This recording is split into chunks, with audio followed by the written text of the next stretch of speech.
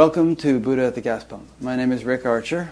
Buddha at the Gas Pump is an ongoing series of interviews with spiritually awakening people. There are about 350 of them now, and if you'd like to check out previous ones, go to batgap.com, B-A-T-G-A-P, and look under the past interviews menu, where you'll see them organized in several different ways. This podcast and YouTube show is made freely available to anyone who wishes to watch it. But it is made possible by the support of those who feel like supporting it. So if you're one of such people, there's a donate button on batgap.com on the right-hand side. My guest today is Richard Miller. In 1983, Richard met his spiritual mentor, Jean Klein, who introduced him to the direct realization of the non-dual teachings as exemplified in the paths of Advaita, Kashmir Yoga, Taoism, and Dzogchen. Richard now shares this realization and its integration into daily life through meditative self-inquiry, the presence of being and what lies beyond all sense of self and separation. Richard teaches internationally and serves as a consultant researching the non-dual meditation protocol he's developed, Integrative Restoration, I-Rest meditation, a secular adaptation of the ancient practice of yogic meditation, Yoga Nidra, studying its efficacy on health, healing, well-being, and awakening.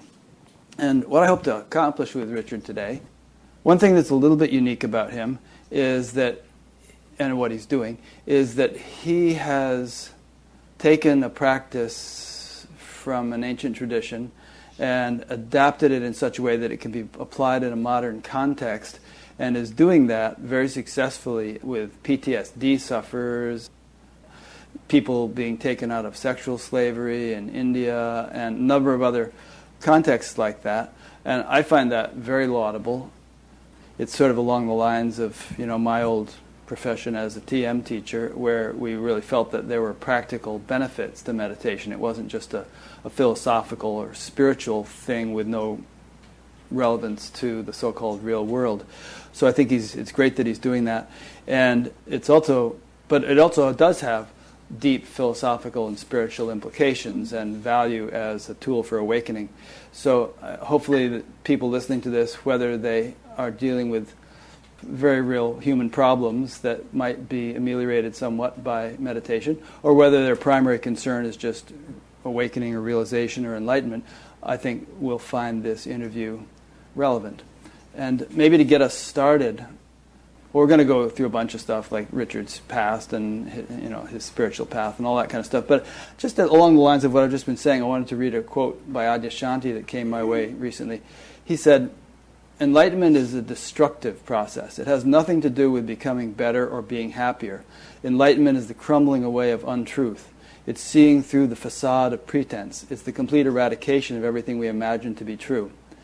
And as much as I respect and admire Adyashanti, I think he's one of the best teachers out there, and maybe he would explain this differently if I confronted him with the quote, I kind of feel like it does have something to do with becoming better and being happier. And I think Richard might agree. So how would you react to that quote, Richard? I think of it as both a constructive path, and rather than destructive, I would call it a deconstructing path. And what I think of is it takes away all that we have believed ourselves to be and reveals what we truly are. And what I see personally is it erupts tremendous joy, tremendous happiness, but not the kind of happiness or joy that we were used to before, which was predicated on something. It's really just a joy that's innate in our cellular DNA, as far as I'm concerned. And it's fascinating to weather then the human experience, which brings grief at times through loss, sadness, irritation. All the human emotions are still there. But what I've discovered is this underlying equanimity and joy that doesn't go away. It's like rock solid and forms the foundation underpinning. So I like the idea of deconstructing. It deconstructs who we thought we were, reveals who we truly are, and actually provides an incredible constructive ground for our humanness then.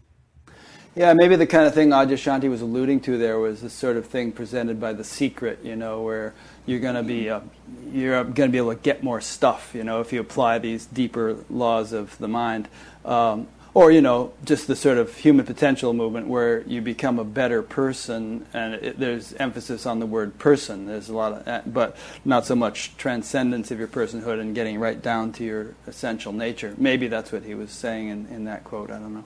Well, there's the other aspect, which is I think there's a myth in awakening that somehow we're going to destroy the ego. I see this in some of the Eastern writings, destroy the ego, you're going to get rid of it, it'll never come back.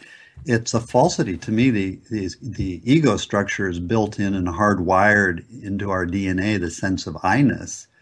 We just appreciate that it's just a process. It's no longer who we take ourselves to be. And now we can see it operational in the the exertion of our personality. But now it's not in control. We realize we're radically and fundamentally not in control. There is no actual I here or ego here. It's just a process like anything else, a function. The way the sense of smell is a function, or this, or the use of your limbs as a function. It's just sort of a faculty, you're saying. Exactly. And then it's not in control. We realize there's a fundamental intelligence here that's in control. I feel like when I wake up in the morning, I open my eyes and I basically say, okay, tell me what to do. Yeah. There's a Sanskrit saying, I don't remember the Sanskrit, but the English equivalent is Brahman is the charioteer. Yes. Yeah, you may have heard that.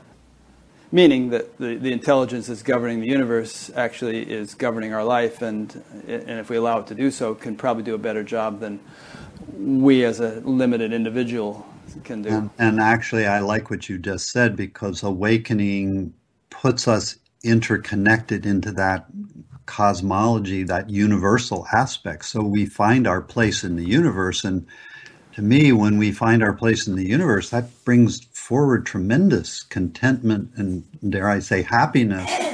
And what I'm aware of is the stress of daily life and the insults that can happen to us in daily life somehow often disconnect us from ourself and our place in the universe. Awakening, we come back to that sense of being in harmony, both here at the human level and then with the entire universe, cosmos. Yeah.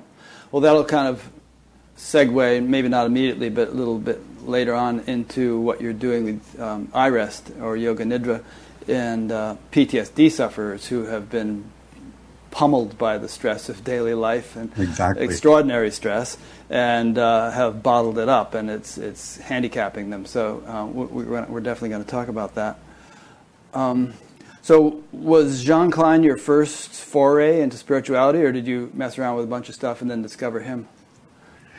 I had the unique privilege in 1970, when I started on this path, of meeting an extraordinary woman who had just come here from the Far East. And when I was studying psychology, she became my mentor. She had grown up in a Buddhist community in the Far East. Her mother had taught her yoga as a child. She had studied existential psychology with an associate of R.D. Laing. She had studied with Erich Fromm. So she came to me, and we began to look at what's the integration of Eastern and Western psychology, Buddhism, yoga. Then I met an extraordinary man, Stephen Chang, who introduced me to Taoist studies. I studied with him for many years. And then through many teachers in yoga, Advaita, I had in India and here in the United States. So when I came to Jean Klein, it was like coming home with all these gifts that I had received, and he helped me, I would say, integrate them all into one understanding. Mm. Did you move to France and learn French and actually study with him in that way, or was it more sort of on-again, off-again? No, it was delightful, because I met him here where I live in Marin County in the Bay Area, and then he subsequently got a home in Santa Barbara for 6 months a year. So I went to all of his retreats and trainings and workshops here in the States.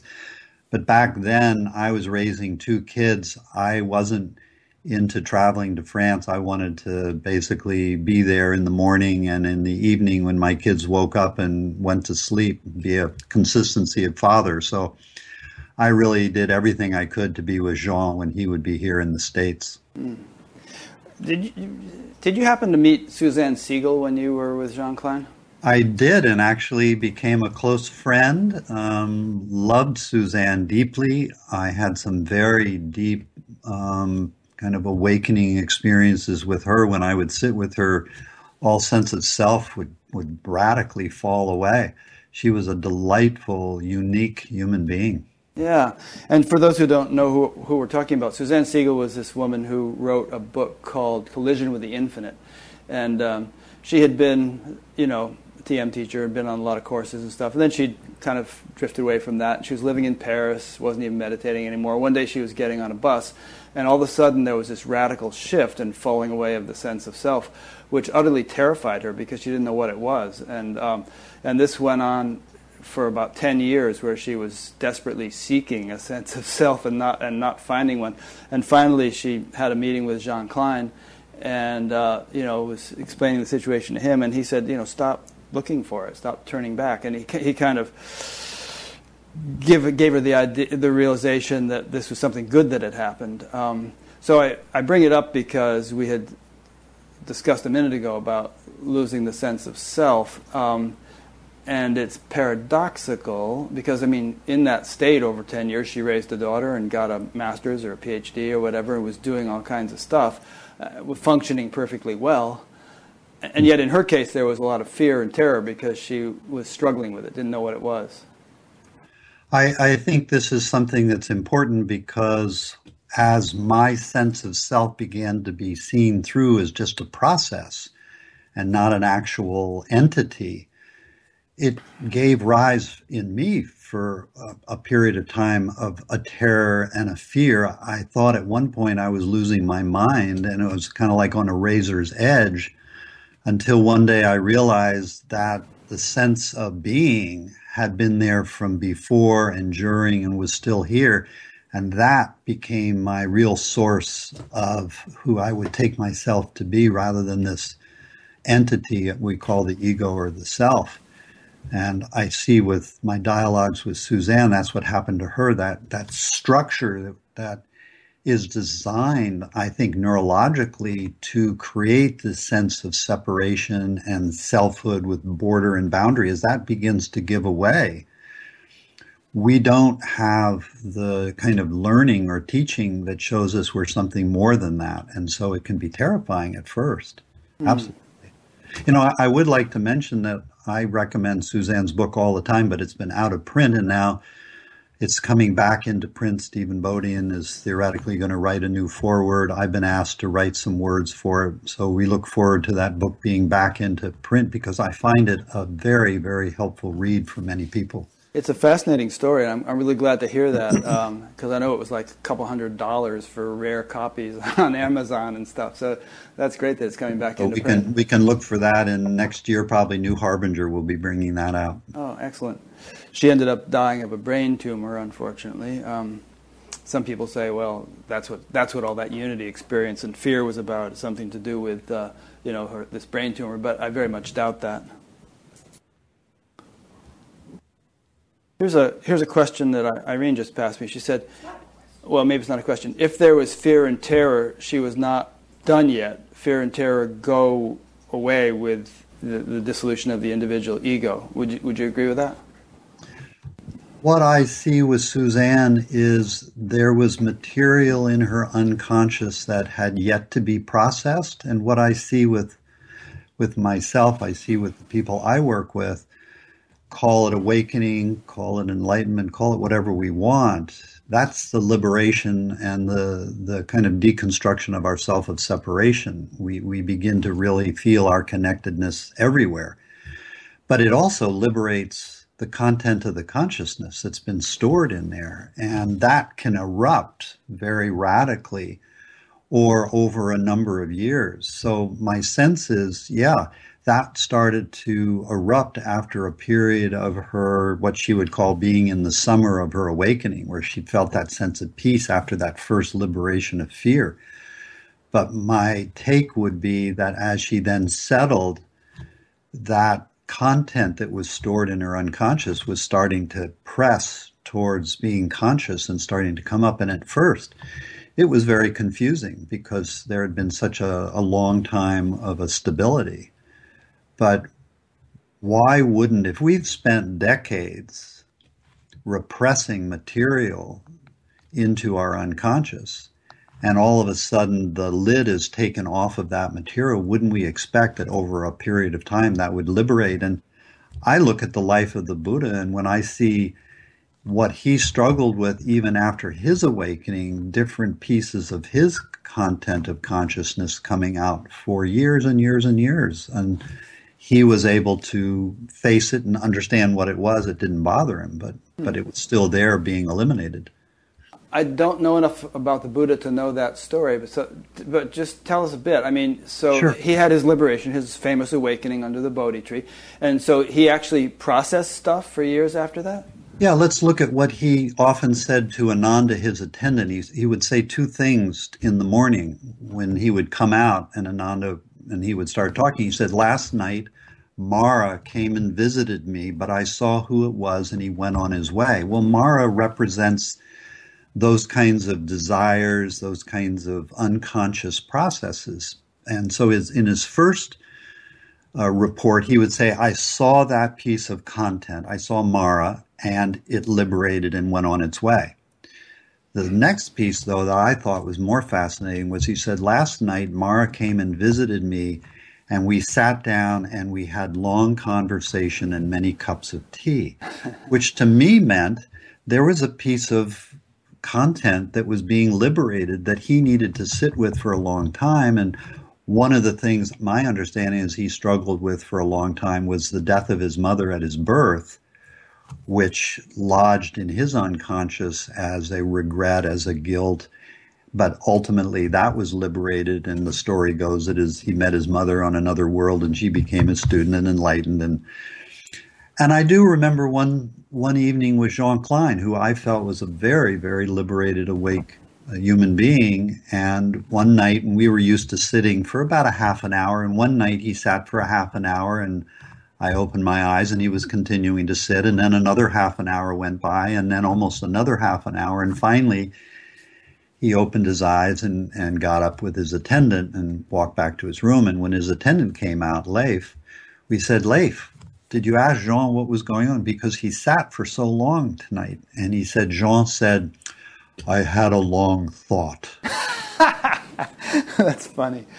You know, there is this myth that somehow we wake up and we're never going to have another disquieting thought. We're never going to get irritated again. There's going to be no sadness or grief.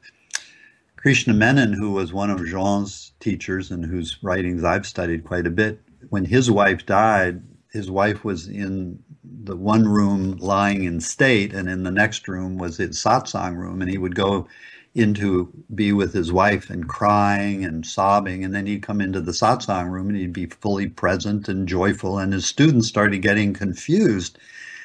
And he finally said, "Look, I give to my wife what she deserves, and I give to you what you deserve." He said, "I don't have a conflict here." That's very interesting. You know, you were commenting on the Amma picture over my shoulder before we started the recording, and I've watched her for hours giving darshan to people. Yeah. And she's like the weather. I mean, one person comes up, well, the weather in Connecticut, the way Mark Twain described it, but you know, one person comes up and there may be tears running down her face, and the next second, you know, she might be laughing uproariously, and the next moment she might be sort of reprimanding one of her swamis or something like that. There's a sort of complete flexibility and spontaneity and sort of adaptability to the needs of the moment. It's cool. What I sense is, in my own experience, shame, blame, guilt, self-absorptive or self-negative thoughts, self-criticism, all that goes away. It doesn't mean certain thoughts don't arise, but there's a different relationship to them now. We're not trying to get rid of anything. We're not trying to fix or change ourselves. We're just allowing that aspect to arise, and there's nothing wrong with it. To me, if ultimately we take the stance that everything in a way comes out of one mysterious essence, the entire cosmos, then wouldn't everything be part of that cosmos? So to me, every thought, every emotion has its place. It's simply there to be met, greeted, be with, and then it has its own movement. Yeah. No problem. This discussion, I'm just kind of rolling along with the way this unfolds here. Yeah, and we're going to cover a lot of different things. We have plenty of time, but this discussion that we're on right now reminds me of a theme that's very interesting to me, and that is that I just have this sense that it would be, as a culture, that maybe over the next 50, 100, 200, whatever years, we're going to develop an understanding of what enlightenment, awakening, and so on is, and all of its nuances and all of its stages and so on, that might be comparable to our current roadmap of North America compared to what it was when the first settlers arrived. And I think this would be very useful for everybody because there's a lot of confusion. People say, oh, I had this awakening, I'm done. Or, oh, so-and-so is awakened, and yet, he's supposed to be enlightened, and yet he's doing this screwy stuff. He's an alcoholic, or he's abusing women or something, and they become disillusioned or confused. So I think it would be really interesting, maybe you and I could talk about it a little bit right now, to really understand what the range of possibilities is. Certainly share with you my view. Yeah, please. I think of it right now in 4 phases. Mm-hmm. I call the first phase waking in, where we're befriending our emotions, our thoughts, our body. We see all of these aspects as messengers that are basically part of our humanity.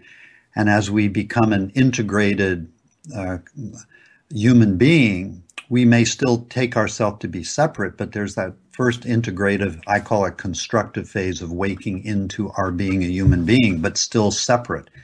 The second phase I see is waking up and waking out of this feeling of being separate and having this total realization of our non-separation and our harmony with the entire universe, where our sense of self dissolves and we see it as just a process, and we really come home to this deep understanding of our non-separation. I see a third phase, I call it waking down. Now we're coming back into our personality, our body, senses, and mind, where as before we felt ourselves separate, now we feel no separation. Now where I see it is our senses, our ego structure, personality, our mind, they're all designed to create a sense of separation, but now there's a new organ that was vestigial before. It's awake. It sees no separation. So even as I look at you, I see border, boundaries, facial structures, and yet I feel an underlying tone that I'll call it being or mystery or whatever, that knows no separation. I see the fourth phase, I call it waking out. Now we're waking out into all of our relationships, our work with our children, our spouse, our job, being in the world with that really deep quality of non-separation. And ultimately, I see the ramification that with separation, the duality aspect, you and I can have differences of personality. You want to vote for somebody, I want to vote for somebody else. We can disagree. We can have conflict. But with that awakening of no separation, there's the impossibility for us to do violence because I don't see you other than myself. And so that doesn't make sense then. So I love that notion. We can celebrate difference, and yet within that, there is no fundamental difference of non-separation. So I really do feel these 4 phases where we're integrating. And somebody asked me the other day, so what's the result of enlightenment? And I would say we become a wonderfully exquisite human being in the way we're designed. Yeah, that's nice. I think that's a nice model. I think it was Ken Wilber who also had the 3-part model of there's waking up, but there's also cleaning up and growing up. I like that. I'll bring that in. I like that. Yeah, Yeah, waking up, cleaning up, and and growing up. growing up. And I think, Because we can think of examples of people who have got one leg of that stool, but not necessarily the other two. yeah, and I think that really is the maturing of us as a human being. Yeah. Um, just on the note about the voting for different people and all that. I mean, if we really take a God's eye view of things, then we're all sense organs of the infinite. Every human being, every aardvark, every flea, every being of any sort is sort of a lens through which divine intelligence is shining, and every lens is different. So if we just take the lens view, then of one particular lens, then we kind of clash with every other lens. But if we take the view of the light which shines through all the lenses, then they're all just flowers in a great variety. And no judgment. Then everybody is doing the best that they know how, based on their conditioning, their genetic coding, the way they grew up, and this mystery of how we come to be each so different. So there can be no guilt or no blame, but there are places I see then for boundaries and borders depending on a person's behavior. But no shame, no blame, just everybody's doing the best they know how. Yeah, which doesn't make you wishy-washy. I mean, it doesn't mean you're not going to have, issues that really light your fire. You think you're stop killing elephants or all the other things that you might be passionate about. But it sort of gives a little bit of a lightness to it. So you're not going to be blowing up airports or something because of the your fixed position. No, you're bringing up one of the myths I see that's asked all the time in dialogues that I participate in, which is if I wake up, won't I drop out of the world? And my response is, hey, you're a unique expression. Maybe you may, but probably not. You're going to actually have more energy, more boundless ability to be creative because you're no longer placing things in the way of your creativity. You're unblocked. You're willing to be seen. You're willing to be heard. You're willing to be who you really are authentically. Yeah, great. And let's loop back to something you were saying a minute ago about. Well, let me just restate it as I understood what you were saying, and that is that when we awaken pure consciousness, or whatever we want to call it, when we kind of like enliven that area, or that's not an area, but when that something wakes up. Yeah, when that thing wakes up, it's in a way you could say it's not passive.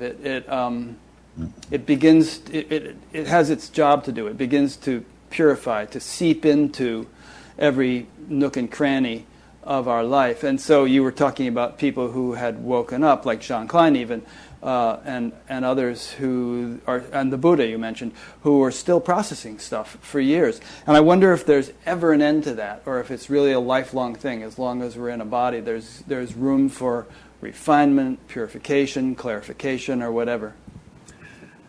Well, if we look at the human being as a structure, as a process, it is in evolution. The ego structure 100,000 years ago didn't exist. It hadn't been created yet because the neocortex hadn't fundamentally come online. So we see that just the human functioning as a process is in evolution. And so we're in evolution as you and I are sitting here. We're changing our cells, our DNA, our genetic structure. So the underlying fundamental mystery of, call it consciousness, awareness, presence, whatever, that doesn't seem to evolve or change. But the this organ as a receptor, as a receiver and a broadcaster, to me, that feels like that's in constant evolution and constant change.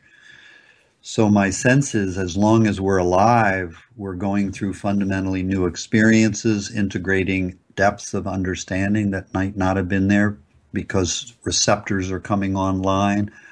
Our first understanding of non-separation may be very different from 30 years later as we've been living and growing into it, although something, I feel, fundamentally is unchanged day to day.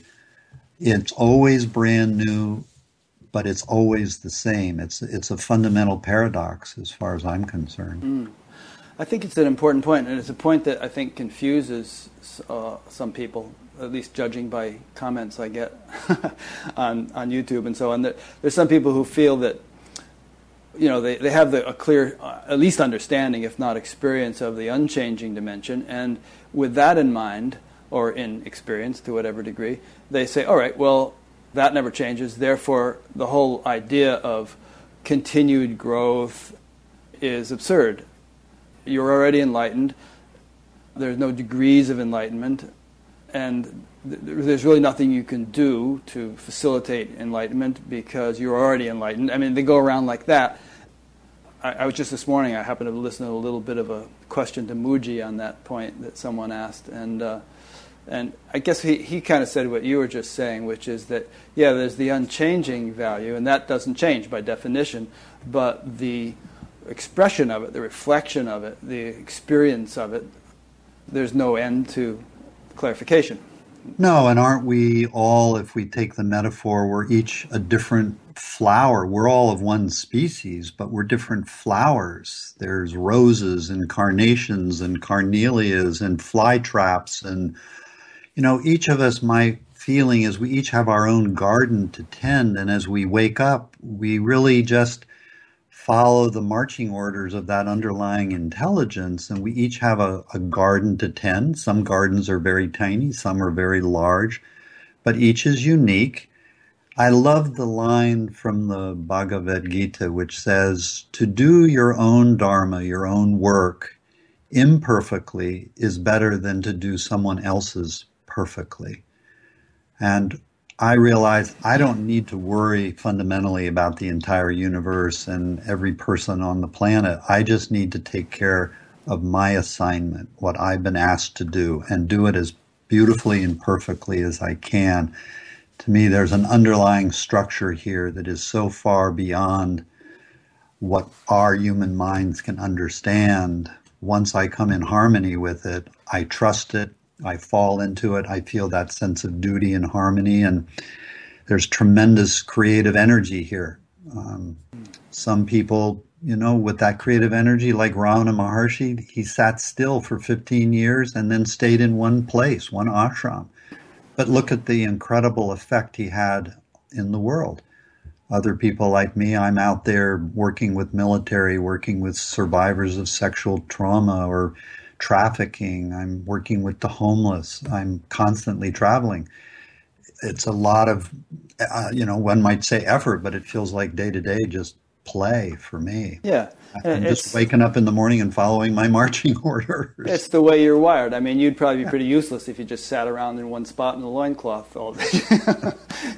I couldn't do it. Right. I go on vacation for 3 days, and after 3 days, there's so much creativity that starts to fire off. Yeah. Well. Yeah, another translation of that verse is, because one can perform it, one's own dharma, though lesser in merit, is better than the dharma of another. Yeah. The better is death in one's own dharma. The dharma of another brings danger. Mm-hmm. So it can actually be dangerous to try to live somebody else's dharma, not one's own. Well, in that way, we go away from ourselves. So the danger I see in that is we'll start to feel inside something's wrong, something's not right. And, in this discussion, I'd love to add, I think we each have an inner gyroscope or compass. When we start to go away, that compass starts pulling us back. And one of the things that happens when we start to go away from ourselves is a feeling that something's not right. If we're identified with the ego structure, it lays claim to that, and it tends to say something's wrong with me versus something's wrong. And when we're out of that ego structure and we really do feel that it's just a functioning, we're no longer identified with it, as we may go away, say, as you say, starting to look at somebody else's dharma than ours, we should feel within ourselves something doesn't feel quite right. And as we stop and really look at that, we realize, oh, I'm starting to do somebody else's job, not my job. And we come back to it. It's nothing to do with an ego. It's just I'm following what feels right moment to moment. Yeah, there's a couple interesting points here. One is that pure consciousness, pure awareness, the self, it kind of has a flat, inanimate connotation or feeling to it if you define it that way. But I like to sort of think of it in terms of its intelligence quality, which is, maybe there is a totally absolute level which is beyond any sort of intelligence or anything else. But there's, perhaps as it begins to manifest, at least there's a sort of an evolutionary nature to it, a force to it, which we could argue has given rise to the whole universe and the evolution of more and more complex forms through which it could know itself.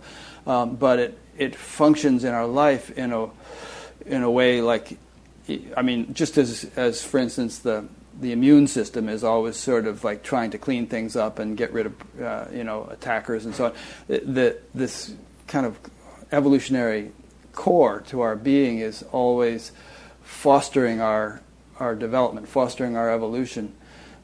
And I think that ties in with the theme of Dharma, where there's an evolutionary trajectory in a person's life which may become more and more clear to them, or which they may stray away from. And the idea is to attune yourself to that. And when you do, then nature's principle of least effort kind of comes into play, where you feel like you're not even working or doing anything at all, even though you might be dynamically active, because you're really going with the flow of the river rather than sort of paddling against it. So wouldn't that, a bunch of metaphors there. Yeah, so wouldn't that be that as we awaken, we really feel this something here that's a mystery, that's always the same, unchanging, and yet always fresh, always brand new, always alive. And then the body, which is based in conditioning, slowly, we might say, purifies, and that conditioning, as it clears away, we're able to see our Dharma more and more clearly day to day. But I also see that the human body and mind are a expectation, anticipating, creating machine. So even as we clear away conditioning, new thoughts, new expectations are being laid in, just as a functioning of the human being, which later on are going to be encountered and cleared away. So I see conditioning is an endless process. Buddha, said, desires are inexhaustible, conditioning is inexhaustible. I vow to bring an end to them. I vow to bring an end to conditioning. What I see is we step out of it. It doesn't mean that it goes away. It continues. We're just out of the process. Jean Klein had a wonderful statement. He said, at first, we think we're in a cage that we're trying to break out of. Ultimately, we see that the cage has always been within us, and we've never been in it. It's in us, and that was where we find our freedom. And I've come to realize that I'm not in my body. The body's in me. So I can feel it. I'm not separate from it, but it is a functioning in my awareness. And ultimately, there's something even beyond the awareness, because the awareness is in that greater mystery. And so I see that conditioning is something we'll always have, but we become more comfortable navigating it and feeling this unchanging, fresh intelligence, however we want to call it, that really knows what it needs to do moment to moment. And I just say, okay, I turn myself over to you. Yeah, I think there are degrees of conditionability, if that's a word. You might have two soldiers in Iraq, and basically in the same platoon or whatever. One comes back with serious PTSD, the other doesn't. They've done studies with meditation and measuring things like galvanic skin response in reaction to stressful stimuli, like a sudden loud noise. And they find that, the more advanced one is in one's meditation practice, the more quickly one adapts to stressful stimuli and is thereby not stressed by them. Right. And there's the old Vedic metaphor of line on stone, line on sand, line on water, line on air. The very same experience can either etch a deep groove in the nervous system, so to speak, which lodges there and might be difficult to get out, or it can just sort of pass through us without much impact. And I using your metaphor, then I would say meditation, the kind of practices that one might do, yoga, breathing, tai chi, they help us move from being solid earth, etched stone, to being more quality of spaciousness, where insults, what might otherwise cause trauma, they pass through us like they would pass through space. There's nothing for it to grab a hold of. And I tell my students, if anything lodges in you, it's still a place to look at where it's still not clear and has grown up and matured and become spacious. So I think with time, we become more spacious, more transparent. I worked with a yogi in India that Jean Klein worked with. And when I first met Jean, I asked him, I know that you worked with the Kashmiri yogi and then you worked with this yogi in India. What was the difference of their teachings? And Jean said, well, when he was with the yogi in India, it was like standing in front of a translucent pane of glass. There was all this light coming through. And I felt that same thing when I was working with him. He said, but when I was with the Kashmiri yogi, there was no pane of glass. It was just light and transparency. And that's what I felt often with Jean. There was just a transparency there, no opacity.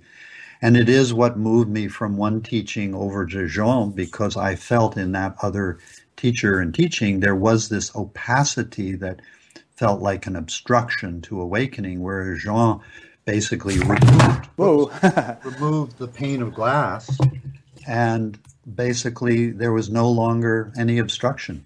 Yeah, that's nice. That's nice. All right, it's perfectly clear. No need to elaborate on it.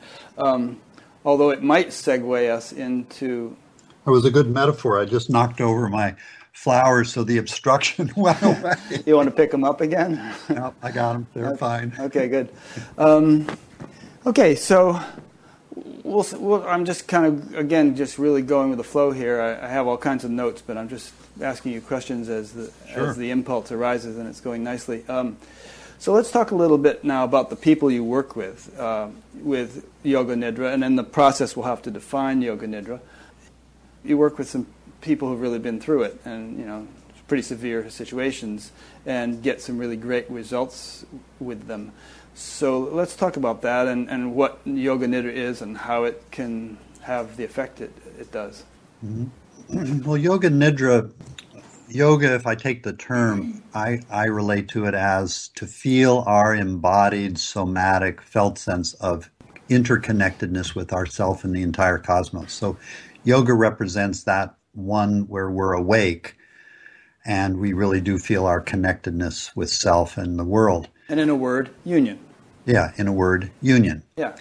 Nidra, while it means sleep, it actually means a changing state of consciousness. So Yoga Nidra means to feel that interconnected sense no matter what state of consciousness might be present. So the mind may be happy, sad, irritated, upset, experiencing trauma, and yet there's some underlying essence here that still feels whole and healthy.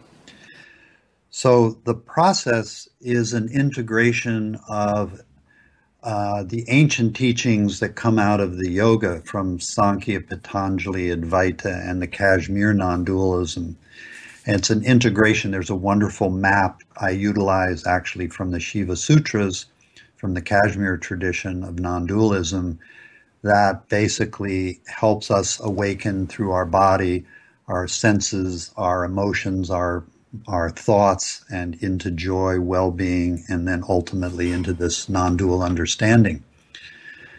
The process itself, I've come to understand, is just mapping us as human beings in our evolution, and that as we befriend ourselves, we're no longer thinking that there's something wrong here that needs to be changed or fixed.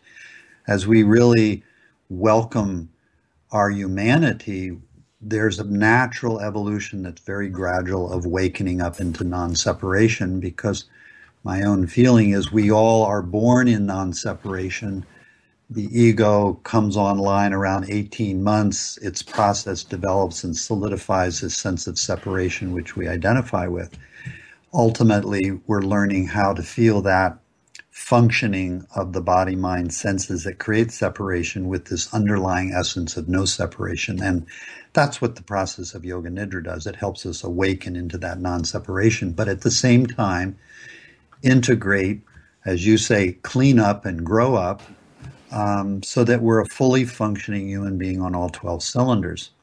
The beauty that I found as I worked with it, both with my own life and then because I'm a psychologist with my clients, and then going out into the world with people experiencing PTSD and depression and schizophrenia or other illnesses, was the process helped them realize this unchanging aspect to themselves.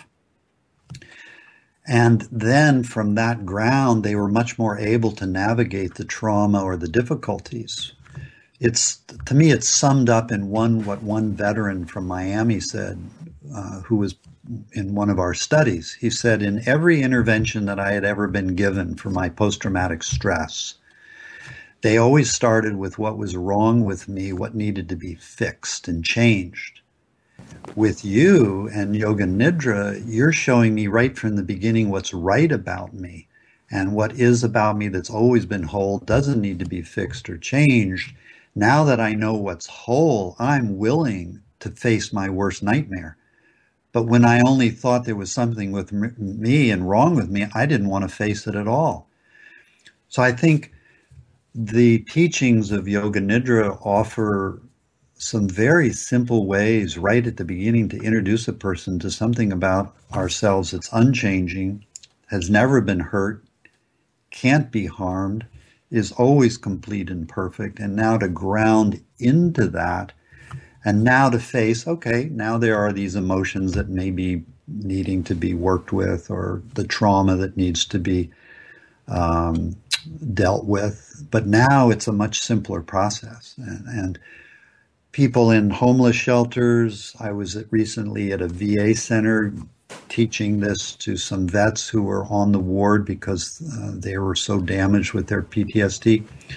I introduced them to these simple principles at first through some meditations, and then ultimately I get the same report, whether I'm in a homeless shelter or in a VA center. They say, I feel like I just came home. And I think that's what meditation, what these teachings in Yoga Nidra specifically does. It helps us come home to the home we've never left. We just got identified with other movements and thought we left home, but here's the home we never left. And here's where the equanimity, the peace is. Interesting. And in Christianity, as I understand it, one of the core teachings is that at your core, in your essence, you're a sinner. There's something broken, there's something wrong with you. And what you're saying here is that at your core, in your essence, you're whole, you're pure, you're perfect, and discover that. But take the word sin, and if you go back to its etymology, it means to miss the mark. Right. So at our heart as a human being, we've become sinners. We've missed the mark. We've gone away from our authentic beingness. Yeah. So the teachings of Christianity, we might say, are designed to bring us back to that home we never left. So now we're hitting the target in the center dead on. We're not missing the mark. We're no longer sinners. Yeah. And Christ did supposedly say the kingdom of heaven is within you, so. Yeah. So what are the mechanics of it, actually? I listened to, you say it's thousands of years old, and it's been taught, in ancient traditions, and I listened to a little bit of a recording of a session at the end of your interview on Skeptiko.com, and it was, some music playing, some chords, a nice, mellifluous tones, and then you were talking. It was sort of like a guided meditation, but that is probably not representative of the whole body of what Yoga Nidra actually is. No. So if I can just speak to that quickly and in a way take you through it, take me through it, take us through it, and who's ever listening, which is, if we take a moment when we're between two doings, So we've finished mowing the lawn and we're not yet ready to go on to the next thing. And we're just taking a moment of time out or between two thoughts or two breaths. There's a moment where we're just being. And we all, as human beings, know this. It's innate to us, just a sense of being where we're no longer caught up in some thought or some doing. And we just fall back into being. There are 5 simple inquiries that I like to take people through first to help them come home. And the 5 questions are very simple. When you're just being, if you take your stance as being, where do you feel being is located? And people will often say, well, I shift from being up in my head to me being more down in my heart when I'm just being. And then there's this kind of quality of the boundaries melt away, and I feel like I'm everywhere and nowhere specific. And so then I have people just feel that sense of being spacious, open. There's a quality of presence here that's embodied, but it also feels like an unlocalized field. So as we come into being, then I'll ask, what's happening to your thoughts? And people will say, well, my thinking is slowing down or stopping. I'm just in an easeful kind of timelessness, because we know thought and time go together. Past and present are part of thinking. So when we're just being, we enter into our timelessness.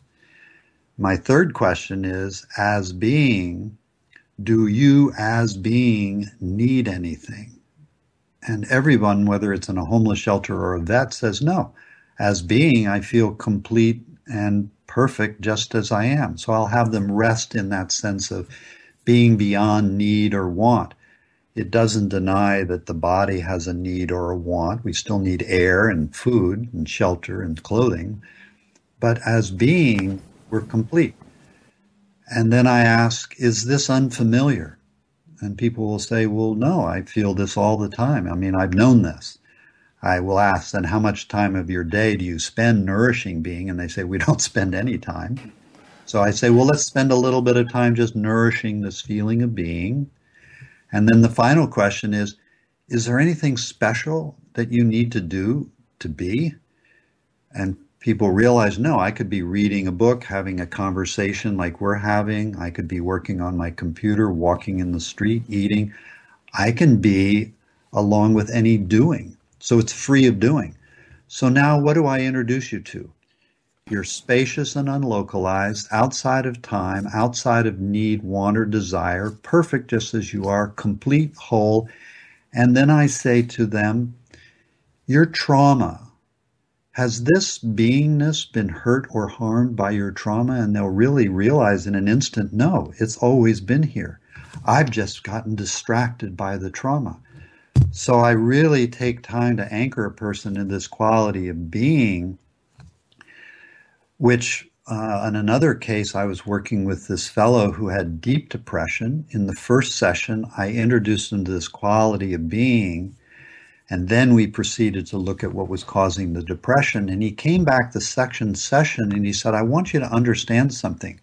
I've been through numerous psychiatrists, medications. I had lost all sense of hope that I'd ever be able to dissolve my depression. When I left your office, this sense of being and wholeness lasted for a number of hours and it slowly went away, but it gave me the hope for the first time in years that I can find my way through this depression, because I realize there's something about me that's free of the depression. I just have to remember it.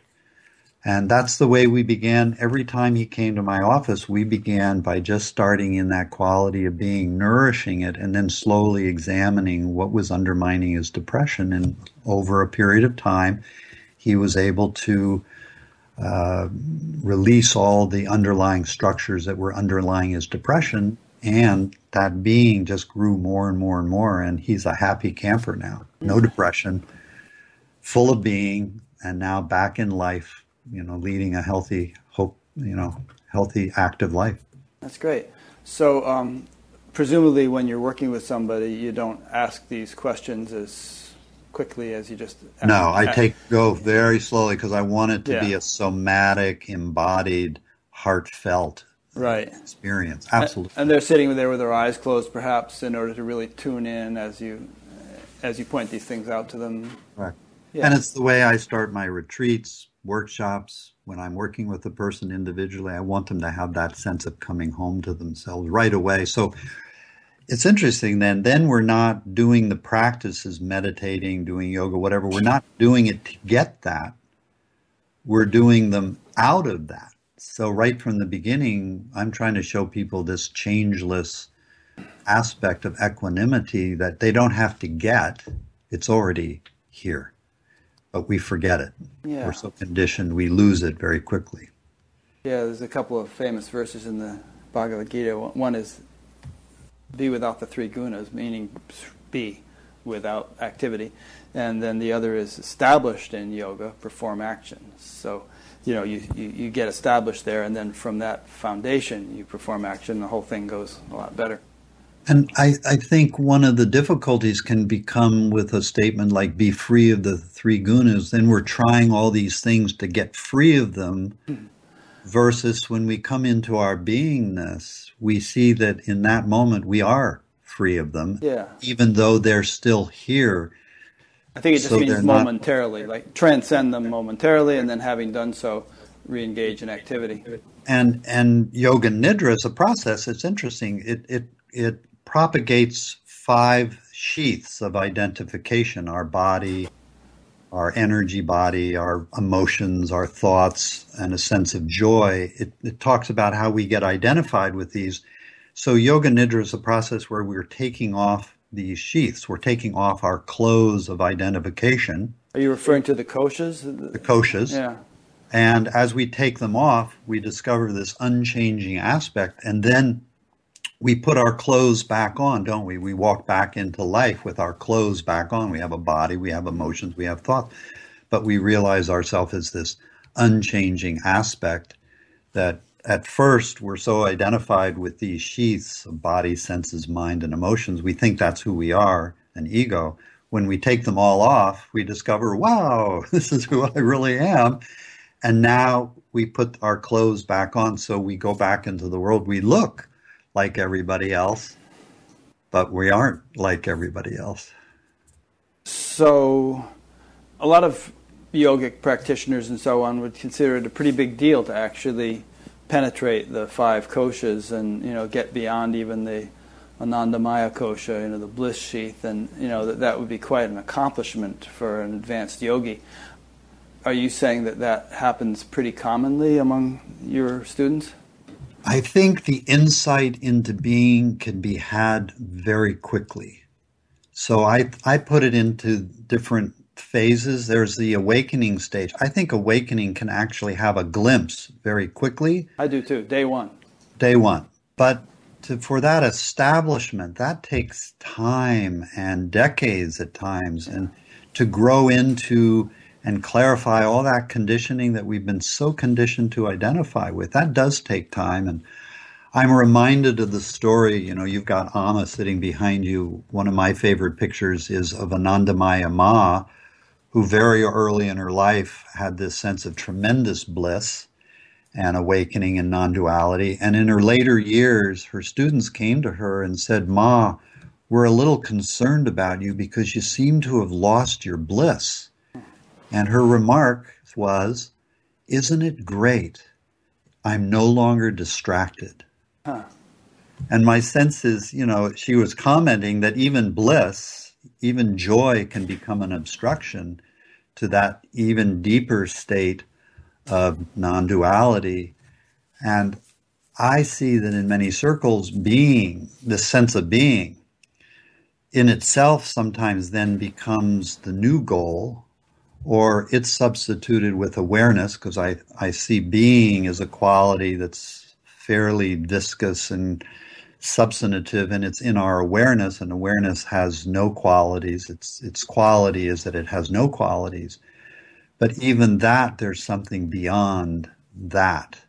And so we have to keep going. It takes, I think, decades sometimes to really deepen into the understanding that the glimpse gives way to an establishment that can give way to this quality of beingness, gives way to awareness, which is more rarefied, gives way to what I call what lies beyond all sense of self and all sense of self-awareness. Yeah, that's great. You and I have a similar story in that when we first learned meditation, we immediately, having listened to your story, we immediately had this sort of deep transcendence, which had a huge impact on our lives.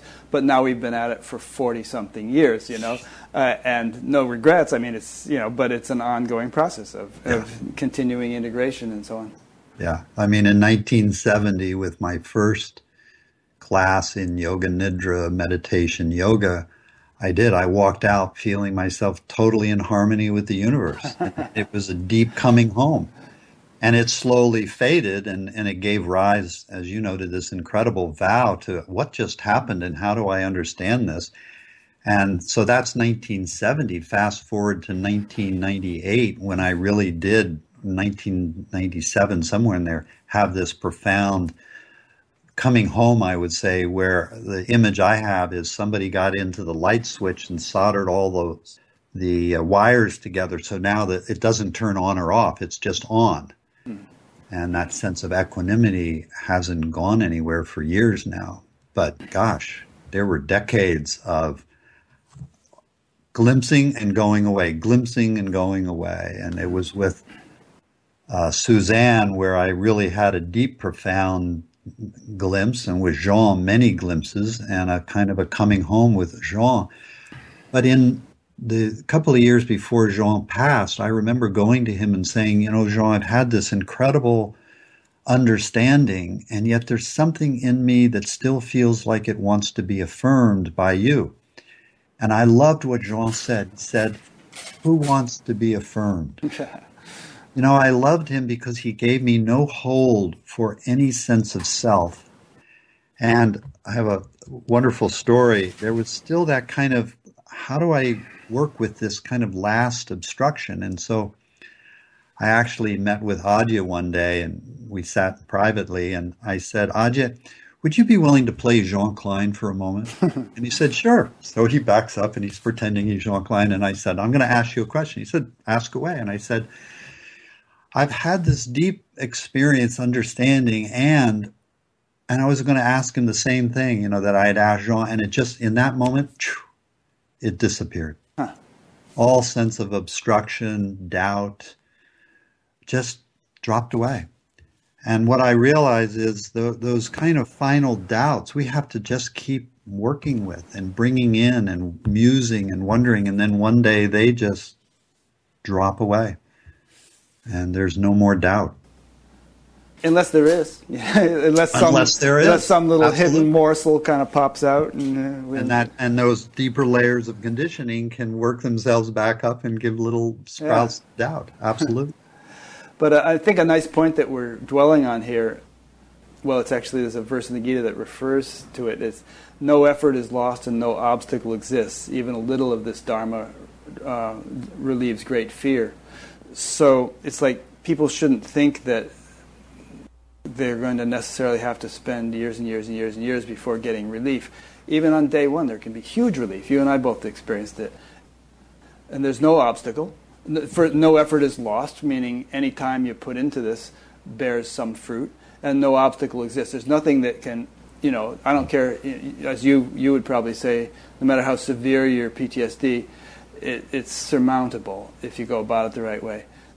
And I think this is why when the military originally came to me in 2004 and they asked me to do this study with wounded warriors with PTSD coming back from Iraq and Afghanistan, and they saw within 18 sessions, that's how many sessions they had over a period of 3 or 4 weeks, that many of them who had started on this, the baseline of military PTSD is a score of 40 on their test, and the highest you can go is 80. At the beginning of our study, every soldier we worked with, every service member was up around 79, almost 80, right at the top. At the end of the study, they were all below the baseline of 40, except for one who was hovering right at 40. And so they saw very quickly we could get tremendous relief from symptoms that these guys had been experiencing some for years, and now we've worked with Vietnam vets, Korean War vets, and some World War II vets, and they come often, they'll say, it's the first night of sleep I've had since Vietnam after one session. That's fantastic. So we know we can get tremendous relief. That what I see instills that sense of hope that there is a way through. And then as we're discussing, it may take now many sessions, many years to really clear away all the debris, but it is possible to clear the debris. Yeah.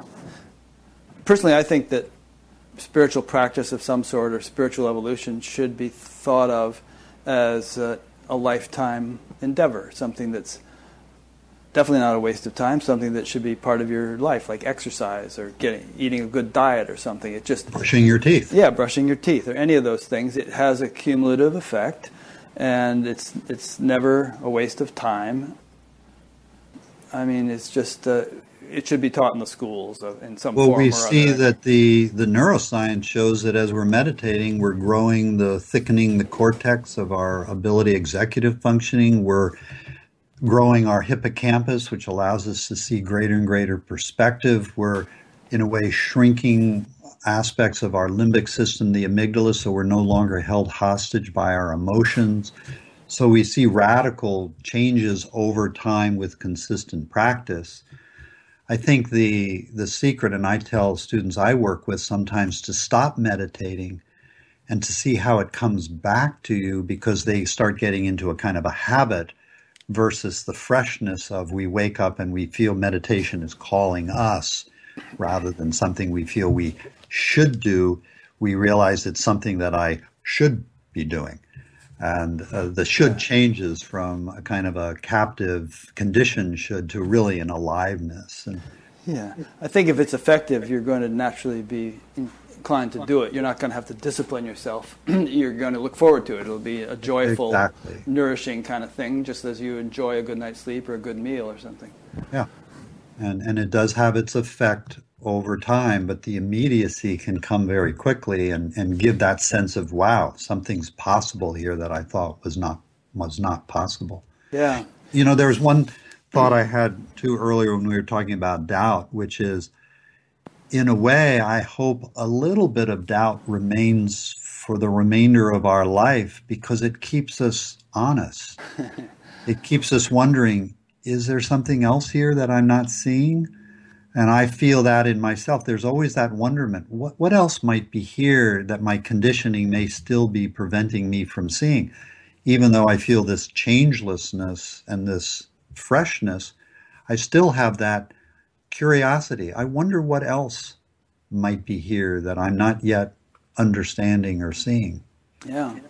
I've heard both Amma and Adya say something along those lines, like that we should always have the attitude of a beginner.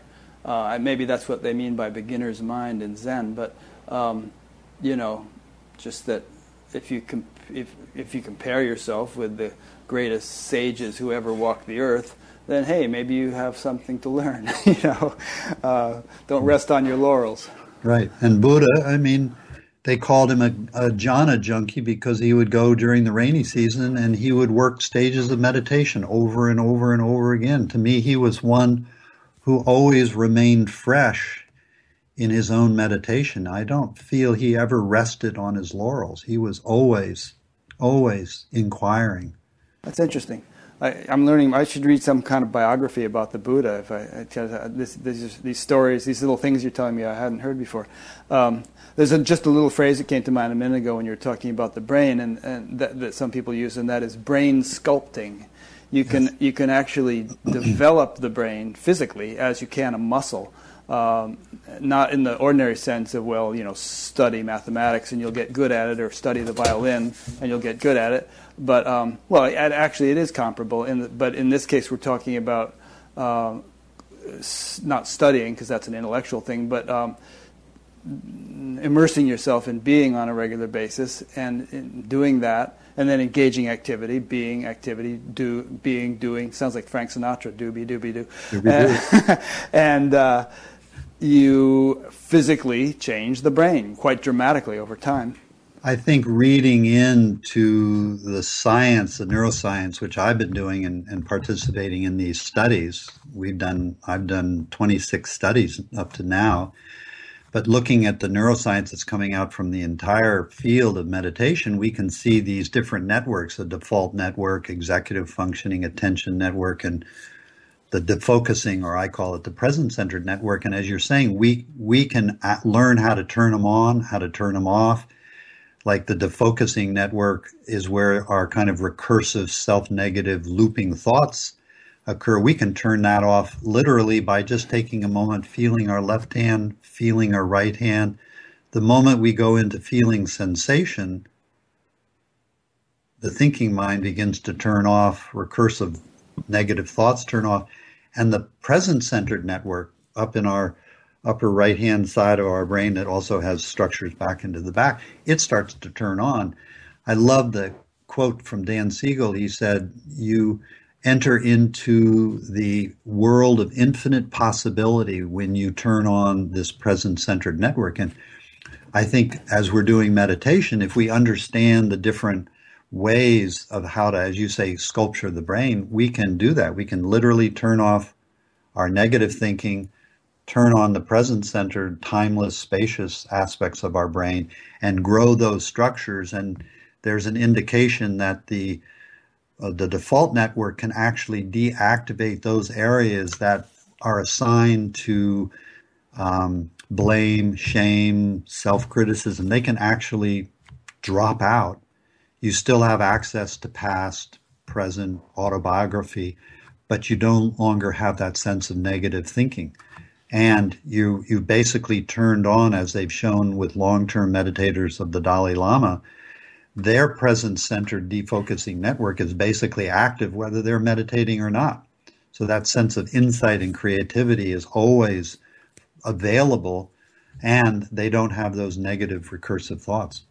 Yeah, I mean, the whole idea of this thing, presumably it's true of Yoga Nidra and many other spiritual paths, is that it shouldn't just be something that you're enjoying during meditation. It should be 24/7, and that periodic meditation on a regular basis kind of brings about the physiological and psychological changes necessary to make it permanent. There's an analogy they use in India about dyeing a cloth. Dip it in the dye, bleach it in the sun. Dip it in the dye, bleach it in the sun. Each time in the sun it kind of loses its color, but it becomes more and more color fast, and then eventually it doesn't matter whether it's in the dye or the sun, it's the same color.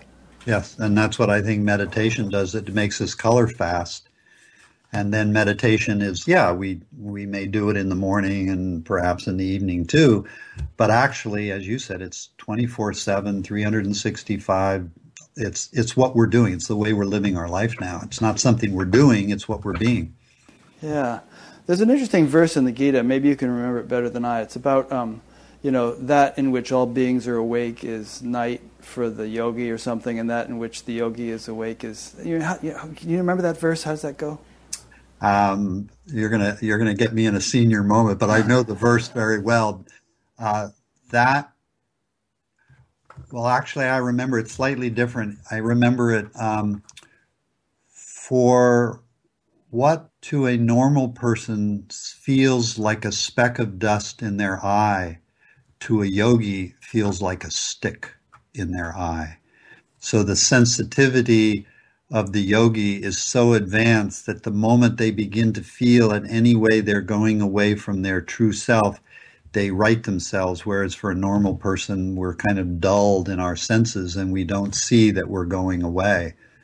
Yeah, well, that's a whole different topic, and that's interesting too. I mean, you see people doing atrocious things to themselves, which, some of which I did when I was a teenager, with kind of like relative impunity and unawareness, that, even a tiny fraction of that now would be repulsive to me, and I wouldn't even go there. So there's an attunement, a fine-tuning, that takes place. And that is what meditation and pranayama and yoga and all the different exercises do. I think they just make it more and more sensitive. So I have the joke, my mother was right. I'm overly sensitive. Yeah. But there's a kind of it's a good sensitivity, and it doesn't mean you can't, go shopping, or there's a sort of a blend of sensitivity and strength that grow proportional to one another. You know what I mean? Yeah. So that you can deal with. Let's say one of your patients had to go back to Iraq. He got over his PTSD, had to go back there, and he's still in the military. It could very well be that under that kind of intense situation, he was no longer susceptible to the stress, even though he might be more aware than ever before. Well, it is one thing that I've heard that many service members are actually using my CDs, MP3s in the field. They'll come back from a sortie where they may have been under fire, and they'll lie down on their bunks, they'll put on their earphones, they'll go through the Yoga Nidra process and basically undo the trauma in their body that they were just experiencing, and so that they can come back more fresh the next day. Some people have asked me, don't you feel that's an ethical violation of the use of yoga? And I say, you know what? I'm just trying to help people really be present to whatever it is they're experiencing, whether it's in the field under fire or whether it's in the field of daily life and the stresses of your phone ringing all the time. It's not for me to say who's better or worse for the practices. Everybody should have them available to them. Yeah, hey, and you and I have been quoting the Gita here. The Gita is set on a battlefield, and it was an instruction to the main warrior in that battle to get into the battle, but do so in a state of equanimity. So, you might still say that was wrong if you don't believe in war under any circumstances, but... Well, it's interesting. I love Paramahansa Yogananda's interpretation of the Bhagavad Gita because every aunt and uncle and cousin and brother and sister has a particular Sanskrit name, and he translates each one from its Sanskrit into English as a psychological state. Interesting. So really the battlefield of the Gita is our psychological states, and on one line we might say are our healthy states of mind, on the other are our unhealthy, and we realize ultimately that every one of them is our aunt, uncle, brother, sister. We're not there to necessarily destroy them, but to overcome them in the way we transcend them. They may arise still, but we're no longer caught in them. That's interesting. The reason I tried to remember, I have that Yogananda Gita right behind me there, right behind Amma's picture. I haven't gotten around to reading it. But the reason I tried to bring up that Gita verse, which I couldn't remember, was that I quoted something from you here about the sleep of the yogi, that the normal person is asleep to their true nature through all states of consciousness, waking, dreaming, and deep sleep, while the yogi is one who is awake to and knows his or her true nature across all states, even sleep. And I think you meant that literally. That's how I understand it, because I have a file on my computer which I could send you, which contains dozens of quotes from different sages about remaining perfectly aware during the deepest sleep. Not aware in the waking state. Waking state's gone. You're in sleep, but pure awareness. Well, it's interesting. What I find, especially when I'm on retreat, but there are days like the last 2 nights, I've basically been awake all night long, watching my body sleep. Then there are times where even that subtle self-awareness disappears and there's nobody watching, there's nobody aware. There's just an abidance in that, what we might call pure consciousness. I see self-awareness comes and goes. It's discontinuous, and sometimes there's awareness of and sometimes not.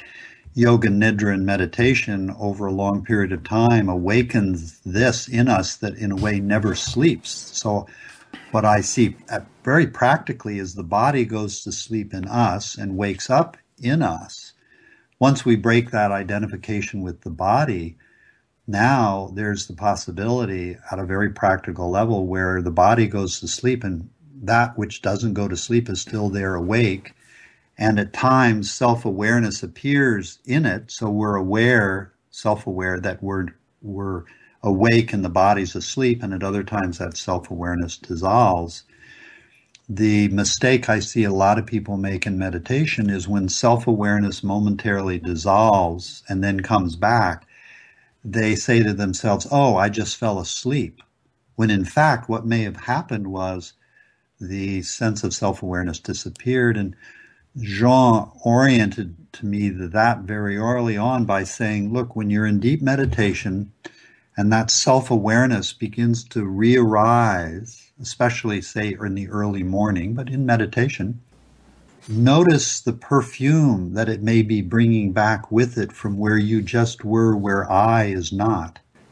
And I think when we're properly oriented in meditation, we can begin to feel that sense of perfume that's coming back with the sense of awakening of self-awareness from where we live, where we go beyond all sense of separation, all sense of self, and all sense of self-awareness. And I like the image, when we're traveling behind a car or a truck, there's a wind that it's bringing with it. And when we come back from deep absorption, whether it's in deep sleep or deep meditation, we bring that back with us. It's, I think, why people crave deep sleep so much. They go back home, but they don't understand where they really went. And meditation reveals that unchanging quality that we go back to constantly all day long. Yeah, I think Ramana and Shankara and others have said that the reason we enjoy sleep so much is that there is this immersion into the self once again, without anything occluding it, except, when the self isn't really awake to itself fully, it becomes a sort of a stupor where, we're not aware of the experience. Although I think there's something you're saying here where if we're kind of lying there asleep and we realize, oh, I'm asleep, there's some stirring of waking state or something that's there. And then when you have those periods where there's, not any recognition of I'm asleep, and yet pure awareness is awake to itself, that's kind of just the pure awareness without any ripples, without any... And I'll change your wording just slightly, which is if we look at the word state, so when we go into sleep, there's the hypnagogic state, stage 1, delta, theta, and REM. So we have these different states. And in Yoga Nidra, we put someone on an EEG. What we are going to see is they're in the delta state, but there's this other that's not a state that's able to comment that they're awake. And so we can see that the states are changing, theta, delta, REM, stage 1, hypnagogia of sleep, and waking state is another state. Those are constantly changing. Self-awareness, to me, is a state. It comes and it goes. There's something else here that's not a state.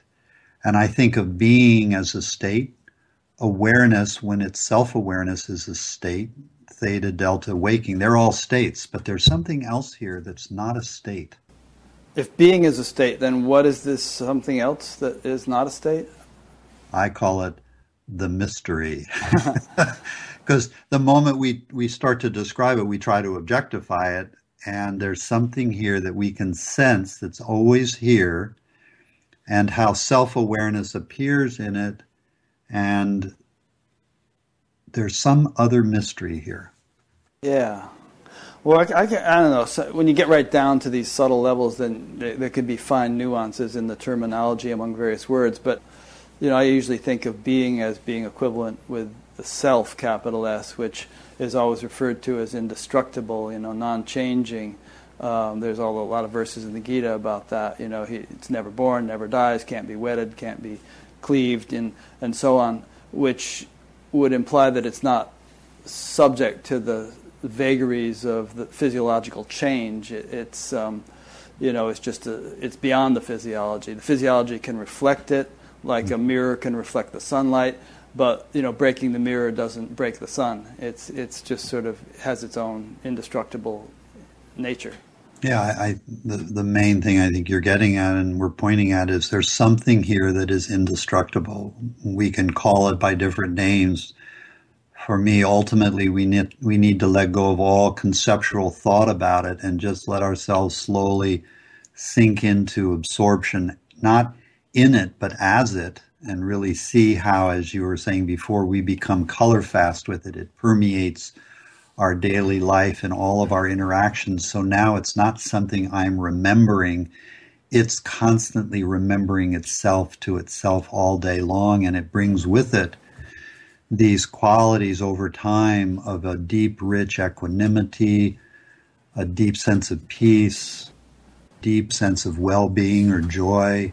And then I see these other capacities that start to erupt just on their own: kindness, compassion, just a tremendous deep quality of love for just love itself. But then we see everything in a way made out of that same substance. So we're falling in love in a way over and over again with everybody and everything we meet. Great. The couple great points you just made that I want to springboard off of. One is that it's not sort of an act that one has to perform throughout the day in order to retain it. It's like if you take a shower in the morning, you don't stay more clean by remembering your shower. I took a great shower, and then you just kind of forget it, but you're more clean having taken one. And I think that this being, as we're calling it, whatever, has to become so established, so integrated that you never have to think about it. It's as natural as breathing, the living of it. So that's point number one. You want to comment on that before I go on to the next one? So take the example of reading a book. When we read a book, we become so absorbed in the book and the story. If it's a good book, we forget ourselves, we forget our surroundings. We may even forget the sense of being. The moment we break that absorption, we close the book, that feeling of being floods back in. So it becomes so natural, it's continually flooding back in. But there are periods where we may forget it because we're totally absorbed, or the sense of self-awareness, self-consciousness drops away. But the moment enough self-awareness starts to come back, that feeling of being, which has impregnated itself so deeply now, just reaffirms itself. And so even as we've been talking, it keeps breaking in, or I'm reading a book or watching a good movie, all of a sudden it'll break in, and I just feel that deep equanimity reaffirm itself. Yeah. It's there, even if you're not thinking about it or noticing it. It's there. It's like, imagine it were a tone, and the tone is continuous. After a while, you wouldn't pay any attention to the tone, but anytime you wanted to check, oh yeah, there it is, the tone. Yeah. And there's a moment where we kind of remember the tone, but what I'm realizing is even that remembering is the tone remembering itself. Yeah. It just keeps asserting itself over and over. Second point I wanted to make kind of alludes back to that Adyashanti quote I read in the beginning, which, I've had discussions, debates with people about whether enlightenment makes you a better person. And some people argue that, because you were just talking about more loving, more kind, more whatever, nice qualities. Some people argue that it really has nothing to do with behavior, that, you can be a total SOB and be enlightened. I think both are true. Yeah? I think there's something here that's unchanging. It's like the space in the room we walk into. The space doesn't care whether we're there or we're not, and it doesn't try to keep us out of it, and it doesn't try to hold on us when we move out of it. Awareness is just in and out of itself, but what I see as we grow into that realization through awakening and enlightenment, it has a purifying effect on the body and the mind. The body and the mind, let's not say I become a better person, the body and the mind become more of a better vehicle. Yeah. So there is a sense of a construction that arises that is a healthier, more resilient. And I think, as we both know, that doesn't necessarily happen to some people. They wake up, they're in that clarified, transcendent state, and their body and their mind has all this conditioning. They're creating havoc. They're having sex with their students. They're an alcoholic, whatever. So we can see that waking up doesn't necessarily lead to the clarification of the body and the mind, but it's wonderful when it does, because we as human beings then become kinder and more compassionate, loving. The traits of alcoholism and abuse, all of those fade away because we realize fundamentally they create havoc, they create distraction. It's no longer interesting. Well, I'm just asking the question here. I don't know, but maybe one's intention has something to do with it. Like you were mentioning about the Buddha, spend his whole life still refining and fine-tuning and, poking around to see if there's anything that hadn't been resolved.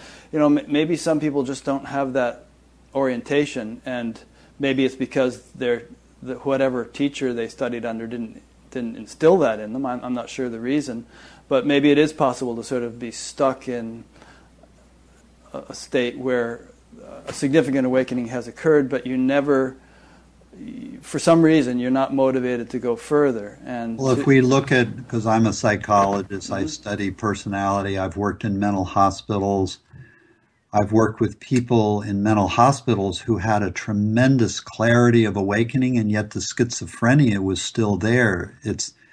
I've worked with people who've had a tremendous insight of non-duality, and yet they're like a personality narcissistic disorder. And my sense is there can be that awakening, but the genetic coding or structure or the way that the DNA is designed, as you're saying, it holds something in place that can't break free.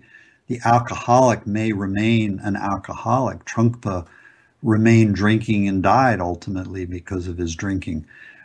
I know teachers who were more narcissistic personality disorders. They remain very, in a way, abusive to their students until they died. The realization didn't fundamentally change that hard wiring. Let's say, hypothetically, if a person could live 1,000 years, that eventually the presence of awakening in them would start to uproot that stuff and they could eventually work through it? Or do you think that certain things are just so hardwired that they're never going to change? For me, the answer is always going to be yes and no. Both an and neither and or, and neither yes or no. To me, there's hardwiring that just may be hardwiring and can't be changed, but sometimes that hardwiring, as we know now, we used to think that our genes couldn't be changed in our lifetime. It would take generations. Now we see that our genes are constantly changing, turning off, turning on. Our structure of DNA is changing even as we're sitting here having this conversation. So we know the possibility is there. Why it doesn't manifest in certain people or others, I just take that as the mystery. And ultimately, I know that we are human beings and we love to sit around the campfire and tell stories. And we love to try to muse about something. And ultimately, I know that I don't know. So I'll be happy to sit around the campfire and speak to these kinds of stories. But ultimately, I don't know. Yeah. It's a mystery. Well, although maybe someday you will know. Maybe there are things you know now which you didn't know 20 years ago. You called a mystery then, but you kind of have it figured out now. I love the line from the movie Shakespeare in Love. There's this one character, and throughout the movie when he's asked something, he always says, "It's a mystery." I have a friend who always says that. He works the cash register at the local health food store, and he's always like, we tell stories about people doing things and this and that when I'm checking out, and he always says, "It's a mystery." Oh no. But there are examples of real scoundrels being totally transformed. Valmiki, who wrote the Ramayana, was a highway robber and a murderer, and became this sage who wrote this great epic. St. Paul, who had been a persecutor of Christians, had this epiphany on the road to Damascus and became a completely different person. So maybe there's hope that no matter, there's a verse in the Gita, even if you're the greatest of all sinners, you shall pass over all evil by the raft of knowledge alone. And I think this is why it's so abusive, I would say, of our culture, where instead of putting criminals, we would say, or people who've transgressed in educational settings, we lock them up in situations where it's just going to feed that very thing. We need to look at the human being as always having the potential for growth and rewriting their ship. I'm working with several people right now who are very abusive, have had tremendous evil effects, I would say, in their worlds, and yet I see they have the possibility and the compensatory structures to change. they can grow and they can evolve and become way different people, like Valmiki. Valmiki, right? Have you seen Michael Moore's new movie, Who Should We Invade Next? No. Oh, it's a great movie. He goes to Norway, where they have like the prison is sort of like a hotel. You know, they have nice, comfortable rooms with private showers and TV and internet and you know, just this little resort thing. And their maximum prison sentence is 21 years, no death sentence. And you know, the warden says, "Hey, you know, you may be my next door neighbor in a couple of decades. I'm going to treat you well." And they have a tremendous effect and very low recidivism, things like that. And it doesn't make sense to me. Here in San Francisco, there was a prison where they were having gardens and we were bringing in the IREST, and the recidivism rate, when they controlled for studies and looked at the prisoners who were tending the garden, doing IREST and doing meditation and Tai Chi versus the other population, the recidivism rate in those who were doing the gardening and these kinds of approaches, their recidivism rate was really, really tiny. Yeah. And yet, a lot of people were still anti this jail because they thought they were treating the prisoners too well. It just doesn't make sense to me that we hold this attitude when the results and the studies clearly indicate, hey, these guys can come back and lead healthy lives. Yeah, I guess we have to ask ourselves as a society why we have prisons. Are we just being vindictive? We want to inflict suffering on these people, or do we actually want them to change? And is that not perhaps an outgrowth of how we're still vindictive towards ourselves, and we project that out onto others until we heal the self-vindictiveness and see everyone in a way as ourself with that underlying sense of love? Then we're still going to continue to do these kinds of prisons and situations where we're projecting our own self-guilt and self-blame and self-vindictiveness on others. That's very good. A quote from Hafiz, he said, "I have come to this world to see the sword drop from men's hands even at the height of their arc of rage, because we have finally realized there is just one flesh we can wound." Yes, beautiful. Beautiful. Yeah. A question came in. Let me ask you this question. This is from someone whose initial is J in Austin, Texas.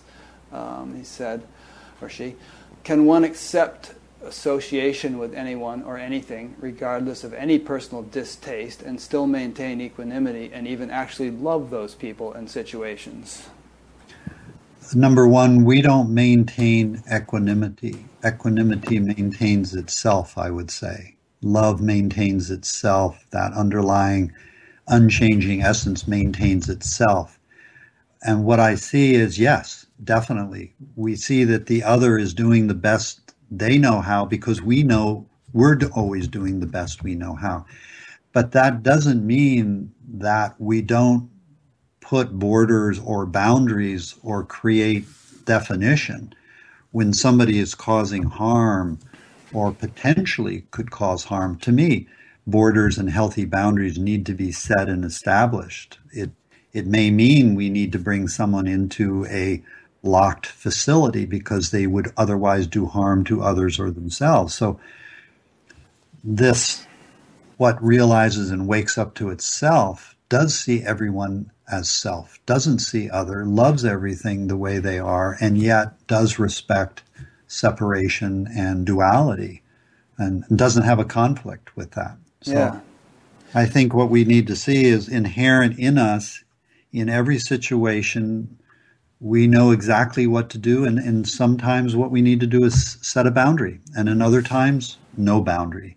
Yeah. And it's fluid, so we can't say, and I can't say what we're going to do in the next minute.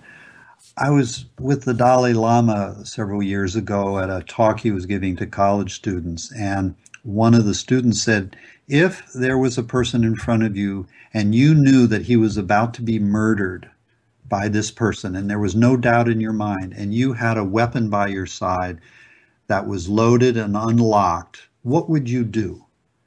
And the Dalai Lama, I think, gave the best answer that could have been given. He said, put me in the situation and we'll see. And that ability to realize, I don't know what my next response is going to be, but I trust that there's an intelligence here that knows exactly what to do. And what I see for myself is sometimes that's to establish a boundary, and sometimes it's to be fluid with that boundary. But we are going to contain people who are doing harm to themselves or others. It's just a natural response. Yeah, that's a very good answer from the Dalai Lama. It kind of highlighted something I was thinking about as you're giving your answer, which is that what we're talking about here is not the acquisition of any kind of superficial attributes, such as intellectual understanding of moral nuances or a great deal of self-restraint where we can just count to 10 every time a trying situation arises or something like that. We're talking about the establishment of something that is rock solid, indestructible, deep equanimity that is, and sort of an inner gyroscope that will enable us to act spontaneously. In your notes, in your book, you talk about spontaneous right action. And, that can't be intellectualized because there are just too many variables and too many kind of unexpected possibilities. Yeah, it has to be a natural way of functioning. When I'm teaching people these principles in workshops or trainings or retreats, what I try to do is first show this underlying essence of unchanging equanimity, peace, spaciousness, all these attributes that say being. And then notice how, when we're feeling them, how do we access them in our body? So we really anchor into it. And then I think there's a beautiful process we can do, which is invite in, say, sadness, invite in anger, invite in irritation, invite in discomfort or pain, and invite in that sense of equanimity and being, so that later on, say a car cuts us off, and irritation may start to arise because we have the expectation that somebody shouldn't cut us off. So irritation starts to arise. Co-arising with that is that equanimity. When equanimity and irritation co-arise, the equanimity, in a way, creates a foundation in which that irritation can basically liberate itself. It doesn't capture and hold us hostage to us. Yeah. We had a vet who was always engaging in road rage as a result of his post-traumatic stress. And he came in one day and he said, I understand that the meditation is now working because today an 18-wheeler truck cut me off, and I was fantasizing in my brain how I was going to follow him into the parking lot and beat him into a pulp while my hands were turning in the opposite direction. He said, I knew that the process was working now because I didn't have to think about it. And when he realized that, he saw that underlying equanimity was there, not supporting his mental thoughts to go in and beat the guy up, but actually to move into a different state of quality. Yeah, and I would say that eventually he won't even have the mental thoughts. Exactly. Or, as we know, conditioning and mental thoughts may still come up. We still may have a momentary flight of fancy, but there's nothing now to give hold to it. It can't establish itself the way it could before. Yeah. There's so many cool examples. There's that old Zen story where the two monks are walking along and there's some pretty woman standing by the stream and she can't get across, and one of the monks picks her up and carries her across, puts her down. They keep on walking, and after a while the other monk can no longer contain himself. He said, we're not supposed to touch women. Why did you do that? And the other guy says, oh, are you still carrying her? I put her down way back at the stream. Yeah. Hanging on to stuff, letting it bottle up and determine our behavior. I was once walking down the street with a monk from a particular Advaitic tradition, and a beautiful woman was walking by, and he looked down. Mm-hmm. And I asked him, I said, why did you look down? He said, well, we're not allowed to look at women because it might give rise to a sexual longing. Mm-hmm. And I said, gee, you just missed the goddess walking by. Nice. That led into a very interesting discussion. Conversation, yeah. There's merit both ways. Absolutely. So you told us a little bit about Yoga Nidra, and you were talking about those 5 questions and everything that you would ask a person through a kind of a guided meditation if you were sitting with them. Is that all there is to it? There must be other things. There are other things. And if a person has like really studied this for a while, learned how to do it properly, what would they be doing on their own on a daily basis? Well, one of the things is we're nourishing that sense of well-being all day long. We call it an inner resource. So I'm asking people that all day long to remember it. Maybe wear a watch and put it on a timer, and every 30 minutes it goes off, and you remember that quality of well-being. Mm-hmm. I'm asking people to weave it into any emotion they may feel during their day. So if they start to get irritated or sad or depressed or tired, to weave into whatever other state is arising that sense of equanimity or well-being. On a pragmatic level, if they're in a conversation and they start to get upset or triggered, then I ask them to weave in the well-being, but then go in their body and find the opposite to that irritation or upsetness that's arising. So if they're feeling angry, I ask them, what's the opposite of anger? And they might say peace. Or what's the opposite of fear? It might be courage. And I say, go find that in your body, access it as a bodily sensation, then come back to the fear, access that as a bodily sensation, and then feel them both at the same time, having taken off the labels fear and courage. So we're at a very sensorial, bodily felt level. And what we see is when we contemplate opposites at the same time, and that could be as simple as feeling our two hands, or feeling fear in the body as sensation and courage or peace in our body at the same time. When we can feel them at the same time, not trying to get rid of the fear, but feeling both at the same time, if we had someone in MRI, we'd see they step out of their default mode, they step into that world of infinite possibility, they have a new insight, and the fear tends to dissolve and give way to a deeper action, we might say, that they're needing to take that they might not be taking, and by taking the action, they feel empowered and can move on their way. So I have a lot of different exercises about working with opposites of sensation, whether it's pain and comfort in the body. So we've done a lot of research with people in chronic pain, helping them see that they can go beyond the pain in the moment by contemplating opposites, whether it's an emotion, a belief, there's something wrong with me. I was working with a woman with fourth stage cancer, liver and lung, and she had a tremendous belief that I'm unlovable. And I asked her, what is the opposite? She said, well, it's I'm lovable. And I had her contemplate both in her body as sensation. When she believed I'm unlovable, how does that feel? When she believes I'm lovable, how does that feel in your body? And then to sit with both at the same time. And she came to a new conclusion. She said, oh my God, I'm love itself. Mm-hmm.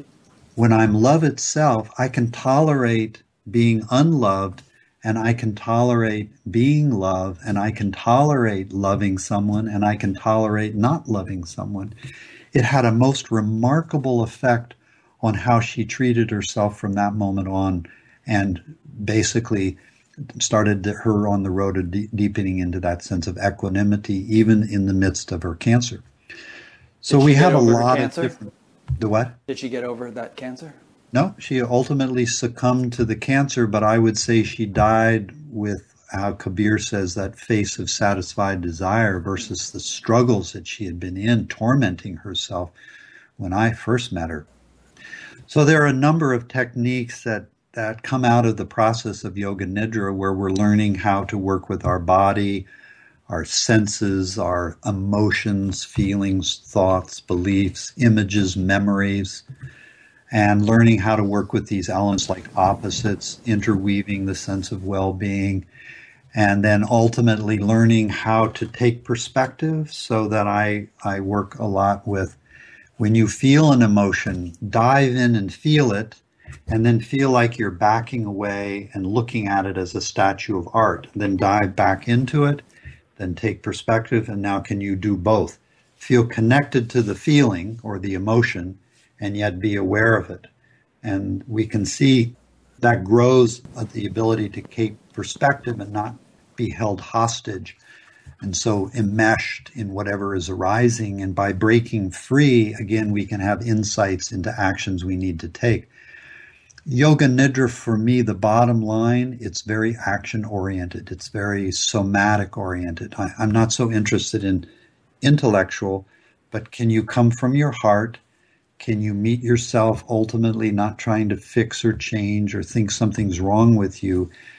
And then look at what are the actions that you need to take in your life with respect to yourself or people around you that you may be refusing to take, that's keeping you in this kind of anxious, contracted state, and ultimately realize this aspect of awareness and beingness that's always here, so that ultimately you realize whatever emotion is arising in the moment, whatever circumstance, you're not so much in it as it's arising in you, in your equanimity, and that you have the ability to respond. And, I'm practical in the sense that I know that learning what our true response is may take some time. We may need to step away.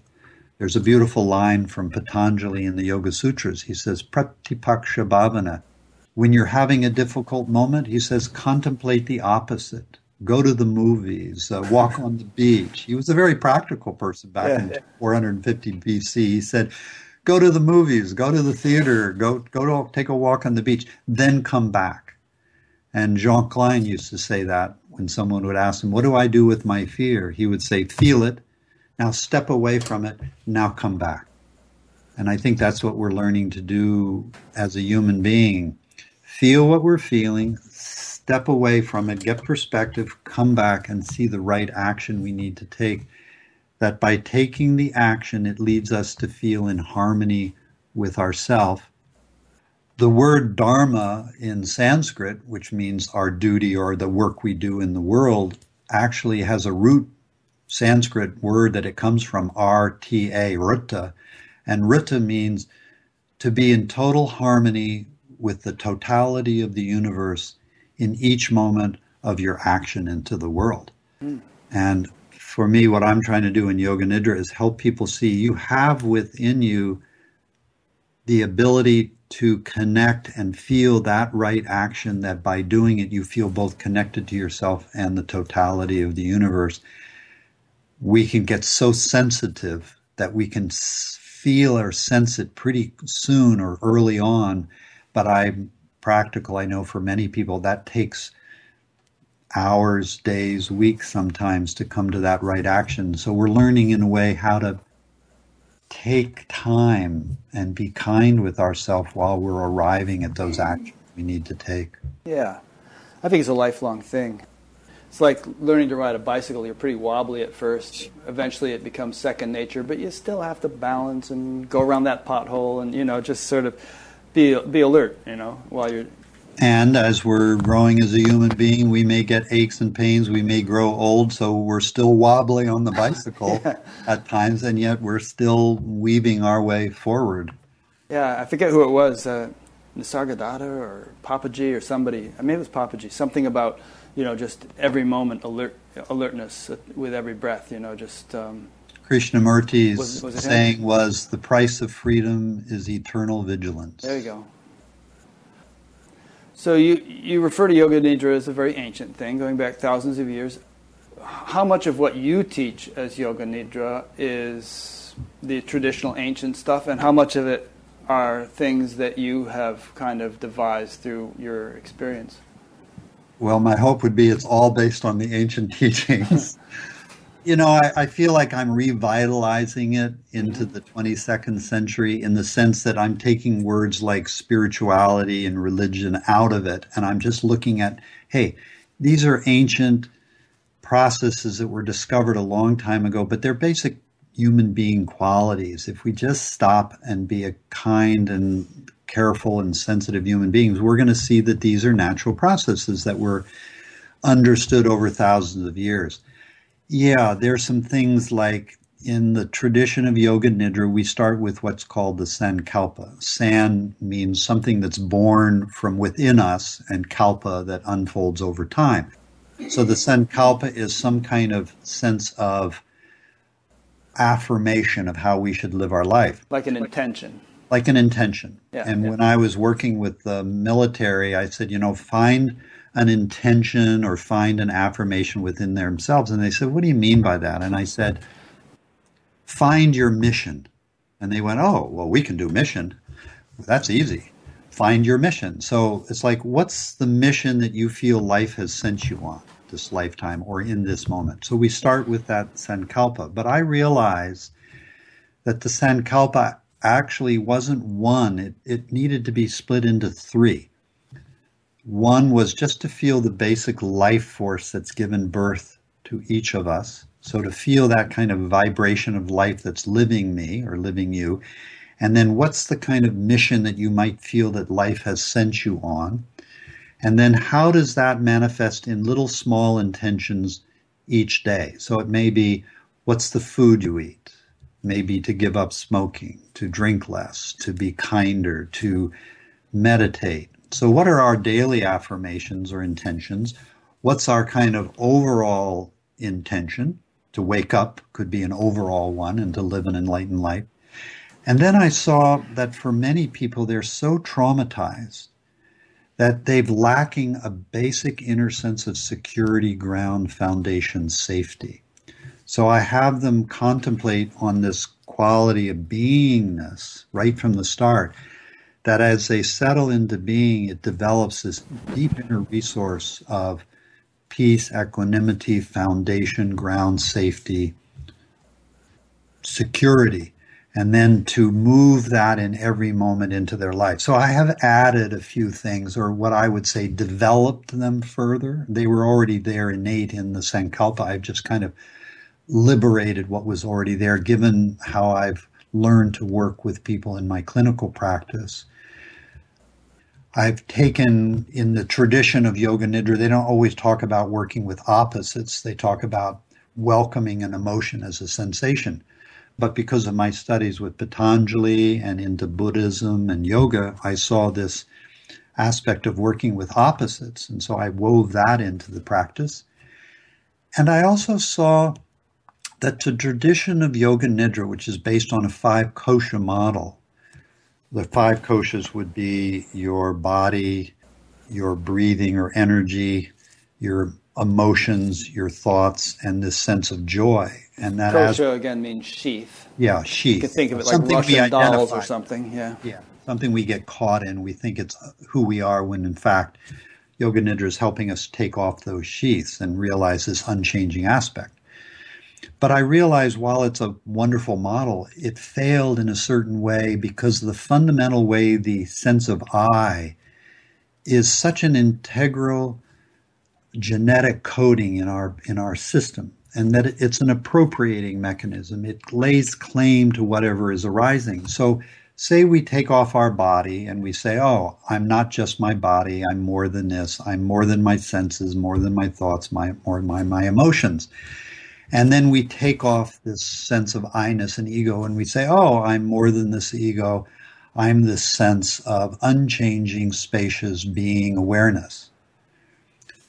It's a great model, but what I see is the I thought is so tenacious, it sneaks in there and it says, oh, isn't this cool?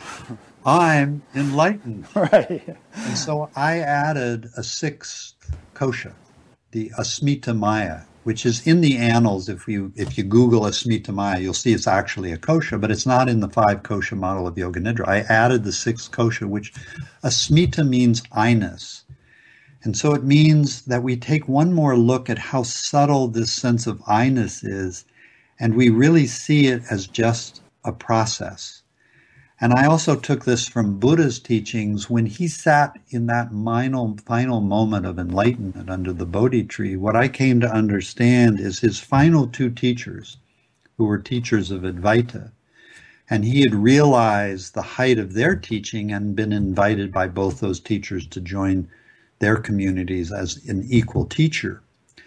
He said, something still feels incomplete. And so he goes on, can't find another teacher, sits under the Bodhi tree. So I was curious, what is it that was still incomplete? And what I came to realize was, he said, the I thought had still not been completely seen through. And in that moment of liberating it completely, he realizes what he is, truly, fundamentally, and goes beyond this sense of I-ness.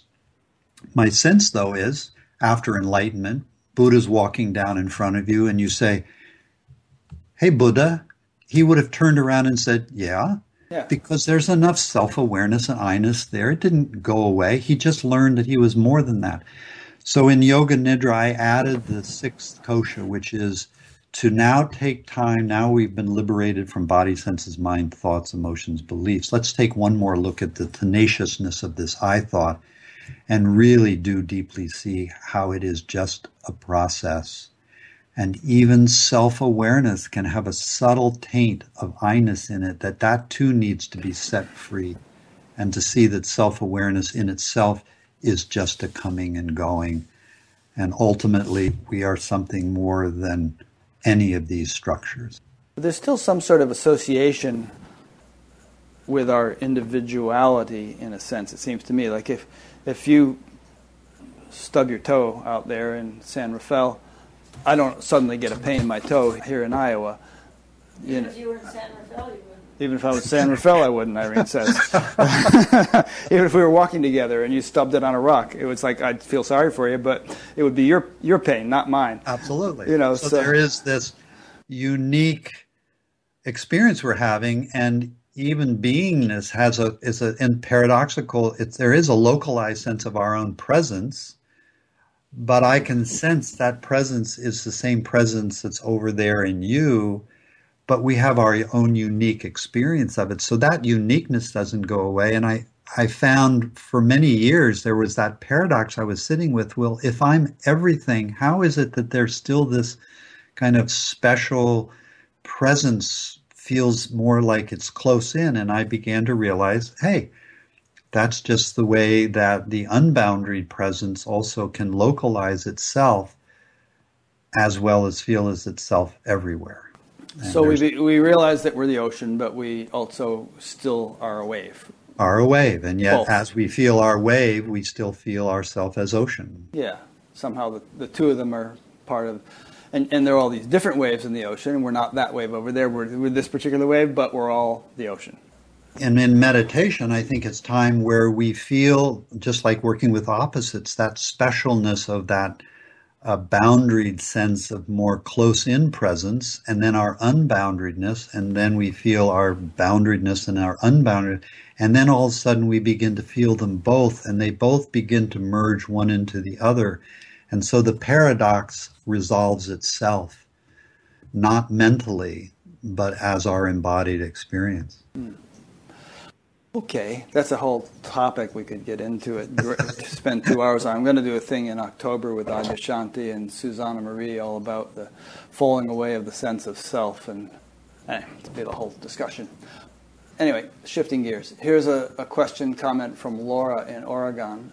She says, it seems that those who have the transcendent, this relates. It seems that those who have the transcendent no-self experience without the heart-opening journey may not have the sense of a natural or a higher expression of the evolution of their humanity, not to mention the need to integrate or release the levels of unprocessed vasanas, etc. Vasanas meaning like stored impressions from past experience. It seems impossible to have a stable heart-opening in conjunction with bad behavior, although you could have a transcendent experience with bad behavior. So this harkens back to what we were talking about an hour ago. I love it.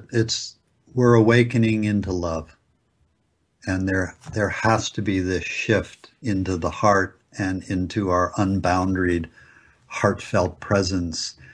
And I've seen as that awakening has occurred, it can occur first at a kind of an intellectual level, but then it moves down into the heart, down into the gut. All the different energy centers have to be, in a way, awakened all the way down to the root and then back up and then out. So I feel like ultimately it is a full awakening, but where we find ourselves ultimately centered is in the heart. Yeah. This relates to Adya's discussion of head, heart, and gut awakenings. And so it might be more useful, rather than speaking of awakening as one sort of monochromatic thing, to speak of awakenings and many different flavors and nuances and stages and degrees. Well, in First Awakening, I see it can happen in many different ways, but one way is we awaken into that transcendent, and now we're like immersed in the transcendent. We've stepped out of the personal into the universal or impersonal. That can unfold for days, weeks, months, perhaps even years. As it integrates, we will fall back down into the heart, and now there's a whole awakening of the heart that has both, I think, a universal, impersonal aspect to it, but a very personal humanness. My wife, when I first kind of awoke to this impersonal, she said, "It feels like there's nobody here." And my response to her was, "Yeah, isn't it great?" And she said, "Well, actually, it's not so great because I could just be anybody to you." And I said, "Yeah, isn't that fantastic?" And she said, "No, I want to be your special somebody." And for me, I was sitting in the universal. Later on, after a couple of years, she turned to me and she said, "You know, it feels like you're back." Mm. And I said, "Actually, it feels like something has more deeply integrated where you're still, you could be anybody, but you're my special nobody." And it began a whole sounds like you could have a T-shirt made with that on.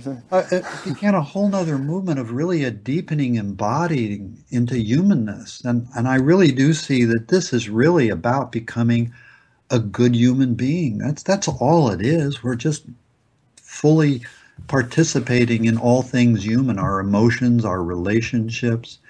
I love what Sylvia Boorstein said when she was asked, "So what has meditation done for you?" And she said, "It's made me a kinder person." If that's all it does, holy mackerel, what a beautiful expression. And just that basic humanness. That alone could change the world. Yeah, can we just be good human beings and forget about some transcendent state? I mean, that's here too, but it's really, to me, about embracing our humanness. And that's love.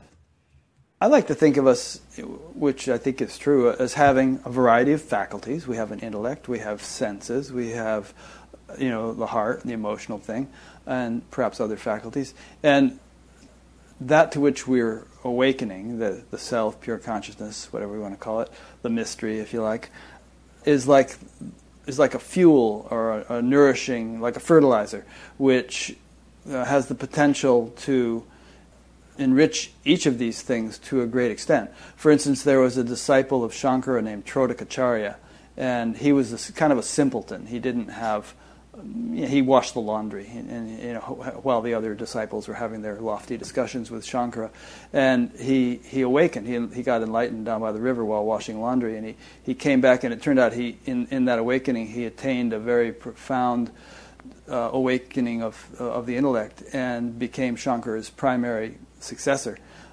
And we hear all sorts of, there's some beautiful accounts throughout history of great saints with incredible hearts. There are others, and perhaps a lot of these qualities are contained in the same people, but there are others who attain profound degree of sensory refinement, where they just really perceive the subtle realms of creation as a normal feature of their daily experience. So we've kind of touched on this theme throughout the interview, and I'm just kind of coming back to it, but this awakening to our essential nature is not the be-all and end-all necessarily. It's kind of a foundation, or we could say using the fertilizer metaphor, it's a big, huge heap of of manure, in a good sense, which is going to nourish all the plants, all the sprouts of our. We're each a flower. We're each an expression. I think as we deepen into it, we stop looking at other flowers and how should I be like them, or how are they manifesting their awakening. We look to this flower. What's the fragrance here? What are my marching orders?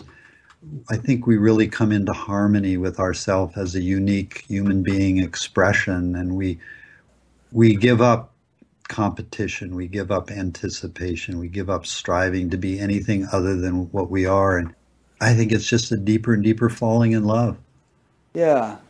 But it's just, the reason I want to bring it up is it's a slightly different emphasis than, well, I'm going to spend my whole life kind of like uprooting little neuroses and working them out. It's more, there's that, but it's also, my entire life is going to be a continual enrichment and enhancement and development of all sorts of marvelous faculties with which I, as a human being, am endowed. And in that, I see I'm not in control. One moment, it occurs to me to work with this emotion that's arising. In another moment, to just tune into that quality of love. In another moment, to give service.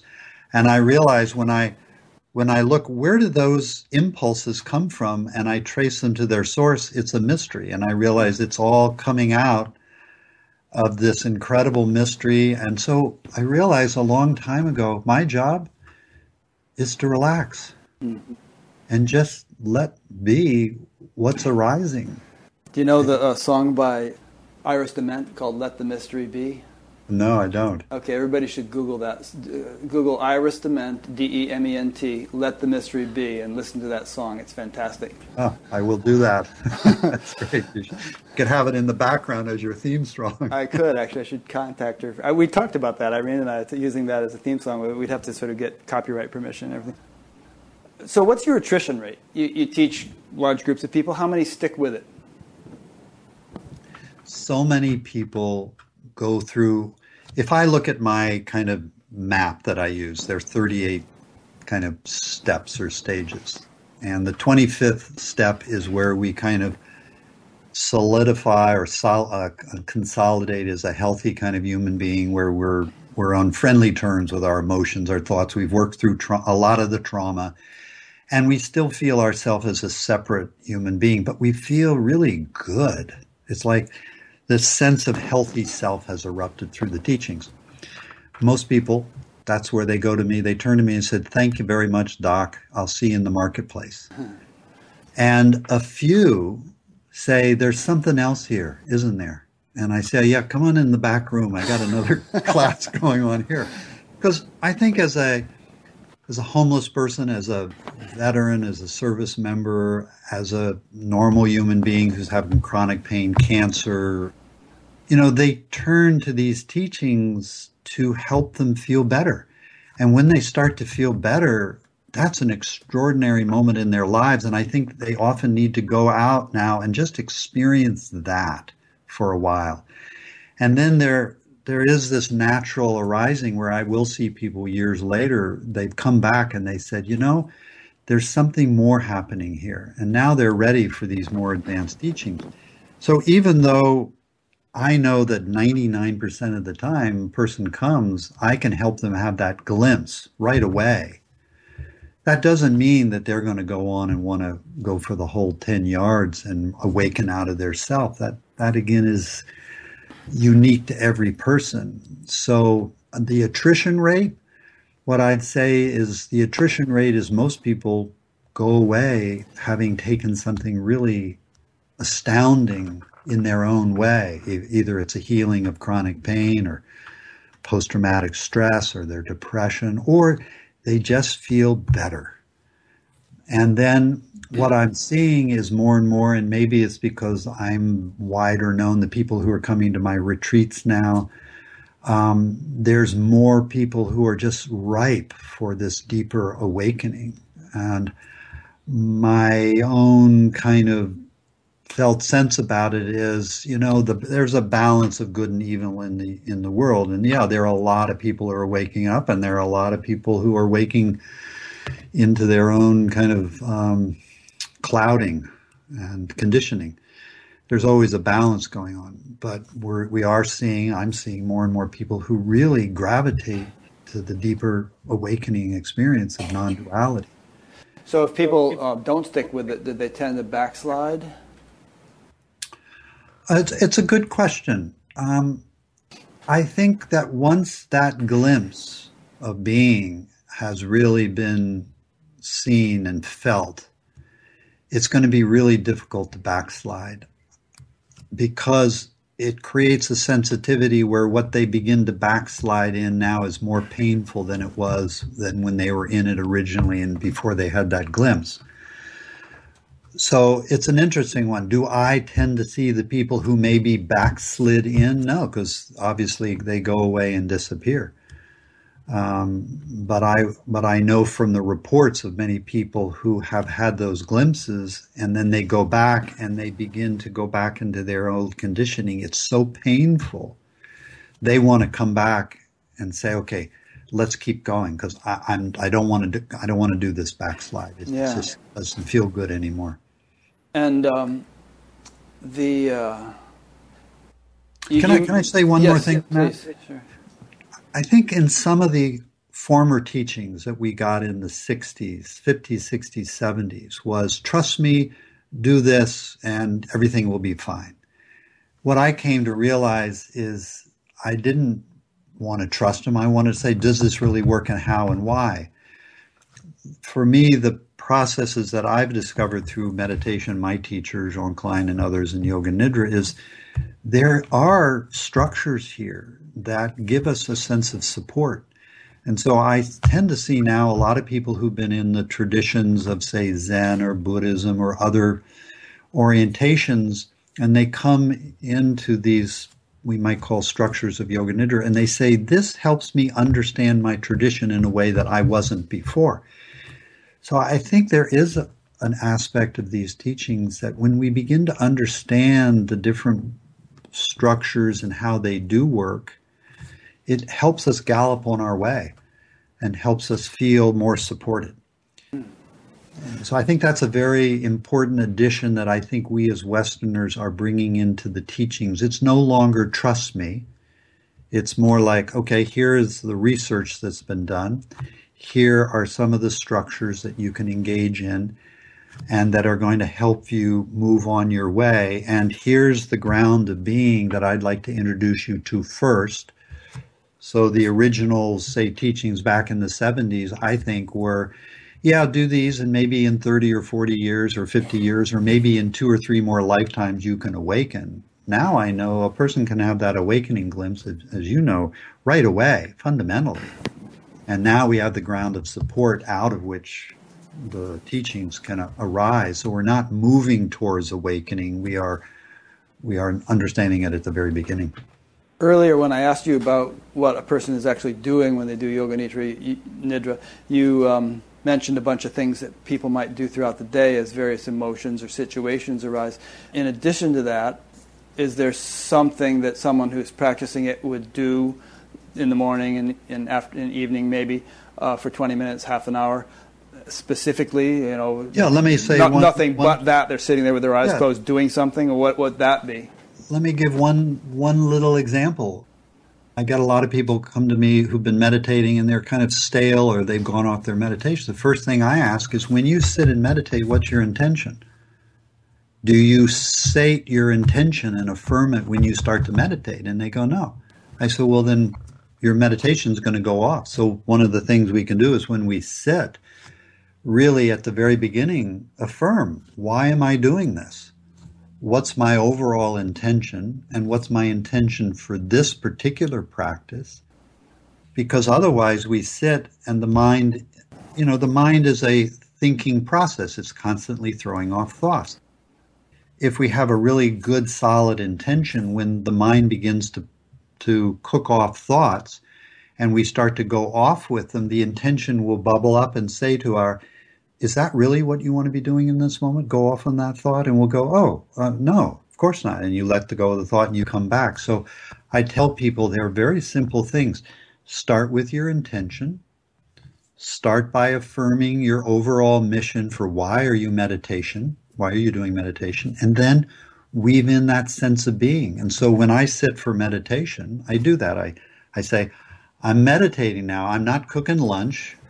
I'm not wanting to think about lunch. I'm sitting here and I want to immerse myself in this being, set my intention, and then I walk through those 5 aspects of being. I feel myself as spacious, timeless, perfect, complete, whole, and I just abide in that for a while, and then I open up the meditation. Okay, what wants to happen right now? What most wants to be seen, connected with? And it might simply be, today we're just going to cook in being. Or today we're going to watch how self-awareness comes and goes and try to feel that greater mystery. Some days it's like, hey, today we're doing irritation. I don't know why, but irritation is arising, and that's all that wants to be seen right now. And so I'll take the irritation, I'll work with the opposites, I'll weave in the well-being. And sometimes today, you know what we're doing today? We're doing boredom. But I'm going to sit here for the next 30, 40 minutes doing boredom because I realize, hey, isn't boredom arising in awareness? So boredom is a beautiful state that can point me back to awareness. So, but today we're doing boredom. Yeah, I don't go about it quite as you described it in terms of a specific intention that I articulate each day, but the types of things you just described, I cycle through. There might be more boring sessions, more blissful ones, and so on. But a key principle is you set a routine, and you just stick with it. You don't go by your whims. So you do have an intention. I guess so. Setting the routine, right? You have an intention. I'm going to sit here for this amount of minutes. Yeah. And I'll bet you've got a lot of intentions, actually. Maybe so. Do you have an intention to be lost in thought? No, that's not why I'm sitting there. I may get lost in thought, but I don't. If I realize I am, I don't indulge in it. So you have an intention to be present? Right. I'll bet there are a number of intentions that by actually pulling them out and acknowledging them actually will ripen or deepen the meditation. Okay, I'll think about that, work on that. So, maybe the last question. This is a practical one. Frank from Norway. There are people in Norway named Frank. Can you say a few words about how to do Yoga Nidra without a teacher? Yes. Thanks, Frank, in Norway. Yoga Nidra initially is a guided practice because we're helping a person understand the process of meditation, but ultimately it's not. So what I ask people to do is, in Yoga Nidra, there are 10 basic, we might say, stages, setting the intention, working with thoughts, etc., within a larger 38-step map of going into being and awareness and what lies beyond. What we want to do is realize that each of these, in a way, is a separate component that can be mixed and matched. And so when you're sitting in meditation by yourself and say a difficult emotion arises, because you've studied that component, you know how to meet the emotion. Or maybe it's a belief. Or maybe just you're settling into being, but because you've engaged it in a guided way or you've studied it a bit, you understand now how to meet it. Now you're free of the teacher. You're your own teacher in a way.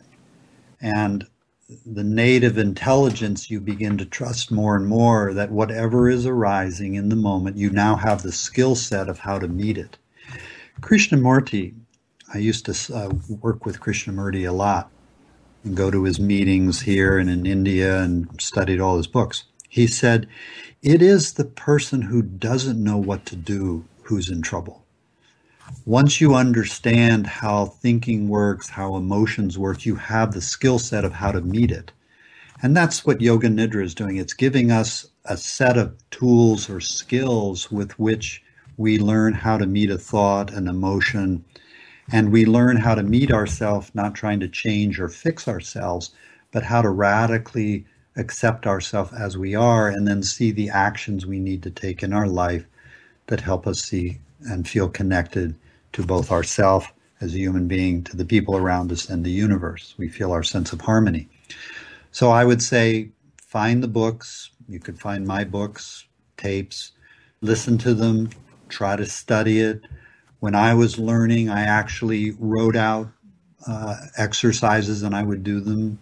I would take long periods of just lying by myself on the floor and going through each step slowly. And what I began to see is when I meet my body as sensation, after a while it comes natural to begin to feel my breath. And as I just meet my breath, naturally emotions start to arise. The underlying thoughts to them naturally arise. And when I really meet them, joy and well-being naturally arise. and at some point awareness naturally arises. So the structures and the teachings are there initially as guides, but ultimately, yeah, we are to go beyond them. So you've trained a bunch of teachers, and they're scattered around the world, I guess. But if somebody's in Kazakhstan or someplace like that, and there's no teacher, there are books they could read, there are MP3s or CDs they could listen to, and so on, and do quite a bit on their own. And online teachings, like I'm creating video-driven teaching. I have a video, a 5-hour video on when self falls away, the deeper practices of yoga nidra meditation. I've got videos that I'm starting to make on the early stages, foundation stages, intermediate practice. So I love the idea that through books, MP3s, and online teachings, anybody in Uzbekistan and anywhere in the world can have access to these teachings. So it's fantastic, and the very thing you're doing, people can tune in anywhere. Yeah, they do. Okay, great. So I'll be linking to your website, which is irest.us.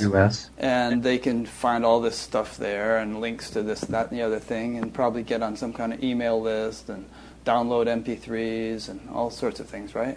Yeah, and I have a 7-week online course where I'm going to actually be teaching in 7 segments those 4 aspects: waking in, waking up, waking down, waking out. Great. And trying to take people through the actual meditations to which we can experience these for ourselves. Cool. Well, thank you so much. This has been a great conversation. For me, at least, I've really enjoyed it. It's been alive. I enjoy the back and forth. It's fantastic. So for those listening, I've been speaking with Richard Miller, and as you know, and I'll be linking to his website, as I just said. You can get in touch with him and find out all about what he's doing by going to his website. I'll also link to the books he's published on Amazon and Sounds True. As most of you know, this is an ongoing series, so if you'd like to stay in touch, you can subscribe on YouTube. You can subscribe on batgap.com to a weekly email that goes out each time the new interview is posted. You get an email. There's an audio podcast of this if you'd like to just listen to the audio, and a number of other things. If you search the menus, there's not too many, but you'll find interesting things if you explore each menu on batgap.com. So thanks again, Richard. I appreciate the time you allow so we can actually go into some depth. It's beautiful that it allows us to have some depth of discussion. Yeah, most people seem to like that. Some people say, can't you just crunch it down to an hour? And yeah, maybe we could if we... Can't you just punch it down to 5 minutes? Come on. Yeah. But a lot of people really like the long format. And according to YouTube statistics, quite a few people hang in there and listen to the whole thing. Yeah, nice. So thanks. And thank you to those who have been listening or watching, and we'll see you next week. Thank you, Rick.